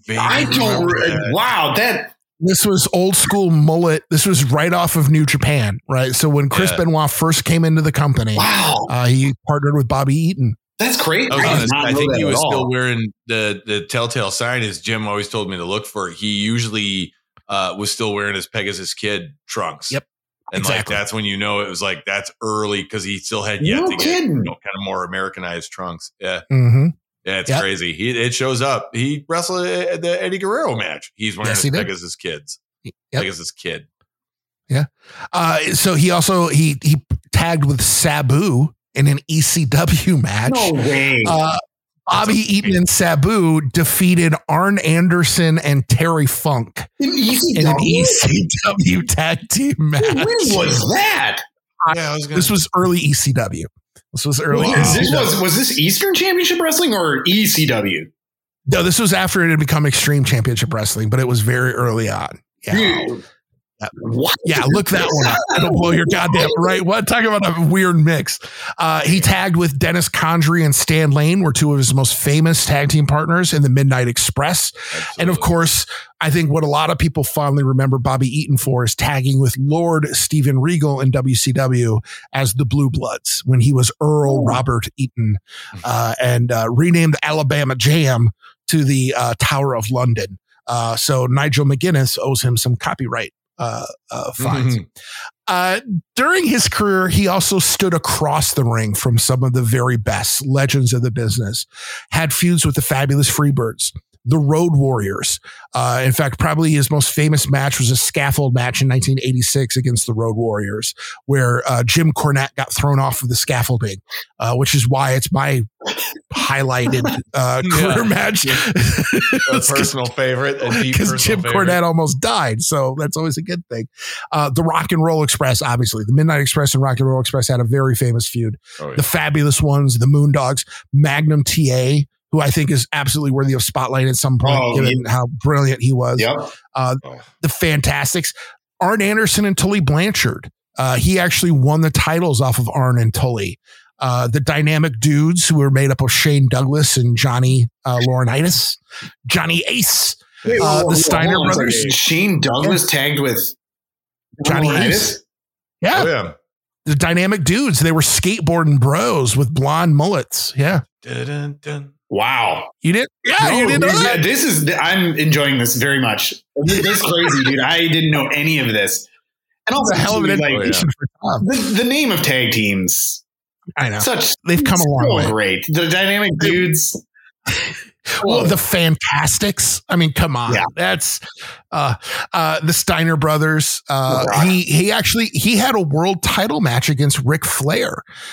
During one of his singles runs, Bobby Eaton was the TV champion, and he had a match at Clash of the Champions, a headline match against Ric Flair for the world title. I can see that. Wrestled Steve Austin, lost the TV title to Steve Austin. He fought Ricky Steamboat and Dustin Rhodes in tag matches. During his time in Japan, he wrestled Keiji Muto, Masa Saito, Riki Choshu, Masahiro Chono, Hiroyoshi Tenzan. Also came back to WCW and had a feud with the Nasty Boys and Harlem Heat. What? These are legends of the tag team history, right, that we're going through here, and all of them had to go through Bobby Eaton. And I would argue all of them made better by wrestling Bobby Eaton. So I just want to shout that out.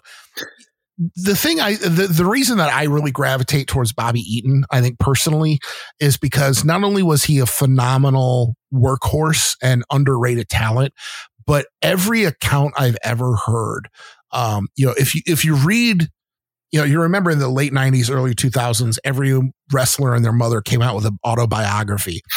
And it's amazing how many of them talk about Bobby Eaton. And all of them agree he was just an absolute sweetheart of a man and just a wonderful person, one of the nicest people to ever work in this industry.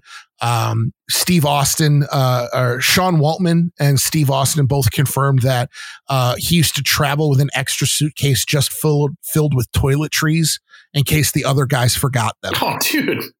So he would travel with like an extra bag of free stuff to give out to guys in the locker room if they forgot their toothbrush or their deodorant or, something like that.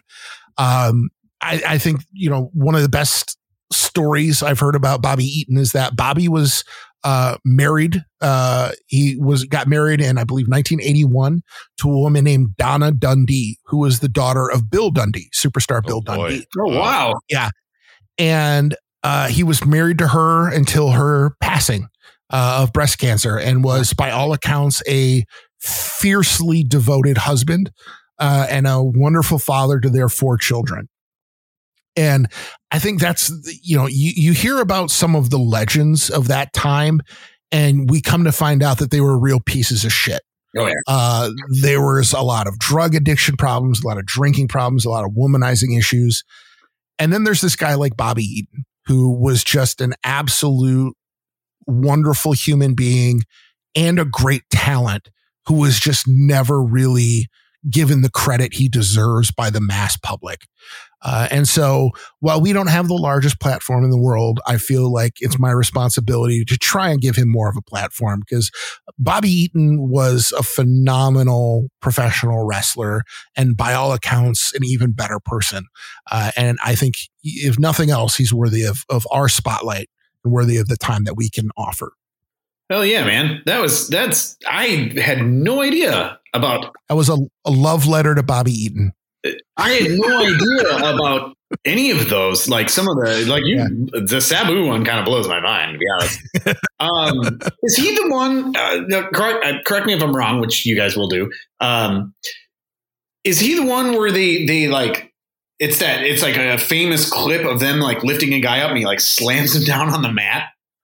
Those are the Beverly Brothers. Oh, okay. Because one knows, man, they all blur together in the 80s, Okay, cool. Wait, was he okay? Was Bobby Eaton the guy who did he like would leap out of the ring? Like he was wrestling 1, 2, 3 Kid and he did it, right? No, Bobby Eaton, his Alabama Jam was a top rope leg drop. If you've like the Midnight Express was Bobby Eaton and Dennis Condrey, and then when Dennis Condrey left the territory, it became Stan Lane, who is not the father of Lauren Boebert, it turns out. And but Bobby Eaton, the thing is when they nicknamed him Beautiful Bobby, I always laughed my ass off, because I'm not exactly, Hugh Jackman, but for fuck's sake, nobody's going to call Bobby Eaton beautiful. He looked like he was from Alabama. Let's put it that way. But yeah, Bobby Eaton, like I said, he had a really good run in WCW for a bit. but he was primarily kind of a Smoky Mountain, Mid-South, territory guy. Mid card. He did work as a trainer in WWE for a little bit. He worked some of their developmental territories, but he was primarily a WCW and a territories guy. Yeah, I was going to say it was the Blue Bloods that's what I remembered him from, and just Regal teaching him the finer things. And it was just, goddamn, it was hysterical. And he put everything he had into, both of them did. And it was great. And it was good fun mid-card shenanigans. I always appreciate when you hear like the good stories of like decent human being wrestlers. Like I know you've brought him up in previous podcasts, like Rick Rude, how he was like just a super nice dude, devoted family guy, never cheated on his wife. And I always love hearing, those are the best stories to hear. Cause like you always hear about just like cutting your teeth in the business and it's just super cutthroat. And it's just like, at the end of the day too, it's like, well, you also have to look out for one another. And it's always just nice to hear, guys who are actually decent to one another on the road. And I'm surprised that dude's never broken his tailbone. Well, that's the thing is to be able to hit that move over and over and over again. I mean, just watching him hit that makes my spine compress, and you think about like Hulk Hogan did a really shitty running leg drop and has horrible spinal issues because of it. Right. He's had spinal fusion surgeries and all these problems, hip problems. Bobby Eaton did a better leg drop from the top rope and didn't have those same issues. And it's because Bobby Eaton knew what he was fucking doing. Hulk Hogan is a hack. What are you talking about, brother? Brother. Well, I think it was Vern Gagne said in an interview once. He said, my grandmother can throw a better leg drop than Hulk Hogan. Crazy Vern Gagne. It's great because not only did he not hurt himself, but he didn't hurt his opponent. Right. Again, think about the game of millimeters you're playing there, where you overshoot, you land ass first on their face. Yep. You undershoot, you're coming with your heel across their face. The fact that he could hit the crook of his knee in the right spot over and over and over again. Yeah. Just fucking amazing.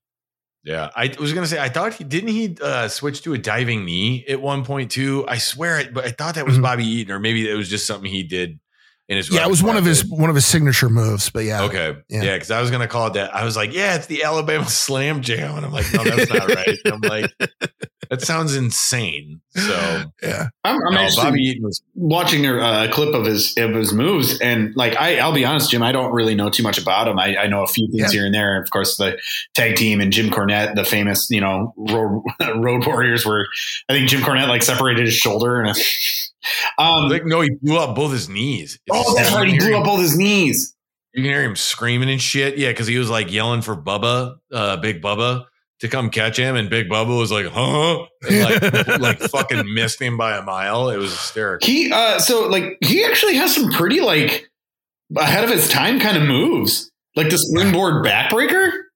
Like he was, when he teamed with Coco Beware or Sweet Brown Sugar, they were actually billed as like the future of pro wrestling because they were both, high flyers. Now, high flyer for the early 80s obviously is different than today, but he definitely was pioneering a lot of stuff. Well, shit, he did an Olympic slam.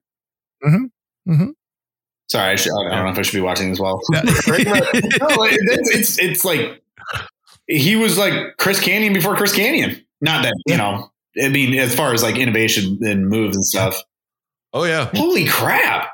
Yeah, you got to go back and watch some of the Blue Blood stuff. I mean, it's a little bit comedy, but like you're going to get good wrestling because it's Regal, especially like some of the Saturday night main event stuff. That was. They shine there. Do you know how terrifying it must be to take a backdrop from the top rope and not hurt somebody? Like, dude, I know what I'm doing when I leave tonight. I know, like his run with the Dangerous Alliance was fucking beautiful. I think the Dangerous Alliance is one of the most underrated factions in wrestling history. Right? You had Arn, you had Bobby Eaton, you had Steve Austin, you had Rick Rude, you had Larry Zabiskie. You had some great fucking talent in there. And yeah, if you can watch some of he that's where he partnered with Arn Anderson. Arn and Bobby became kind of the tag team of the Dangerous Alliance, and held the belts. They actually held the WCW titles for a minute. Wow. Watch some of this stuff from that is a good primer on Bobby Eaton as well. Definitely. That'll wrap it up for this episode, but come back next time for more news, analysis, and of course, Spotlighted Wrestler of the Week. Big thanks for giving us a listen, and a super thanks for subscribing to this podcast so you can have our dulcet tones delivered right to you each week. Feel free to leave us some feedback on your podcast delivery platform of choice. On behalf of Mike and Tom, I am Jim, and we are out.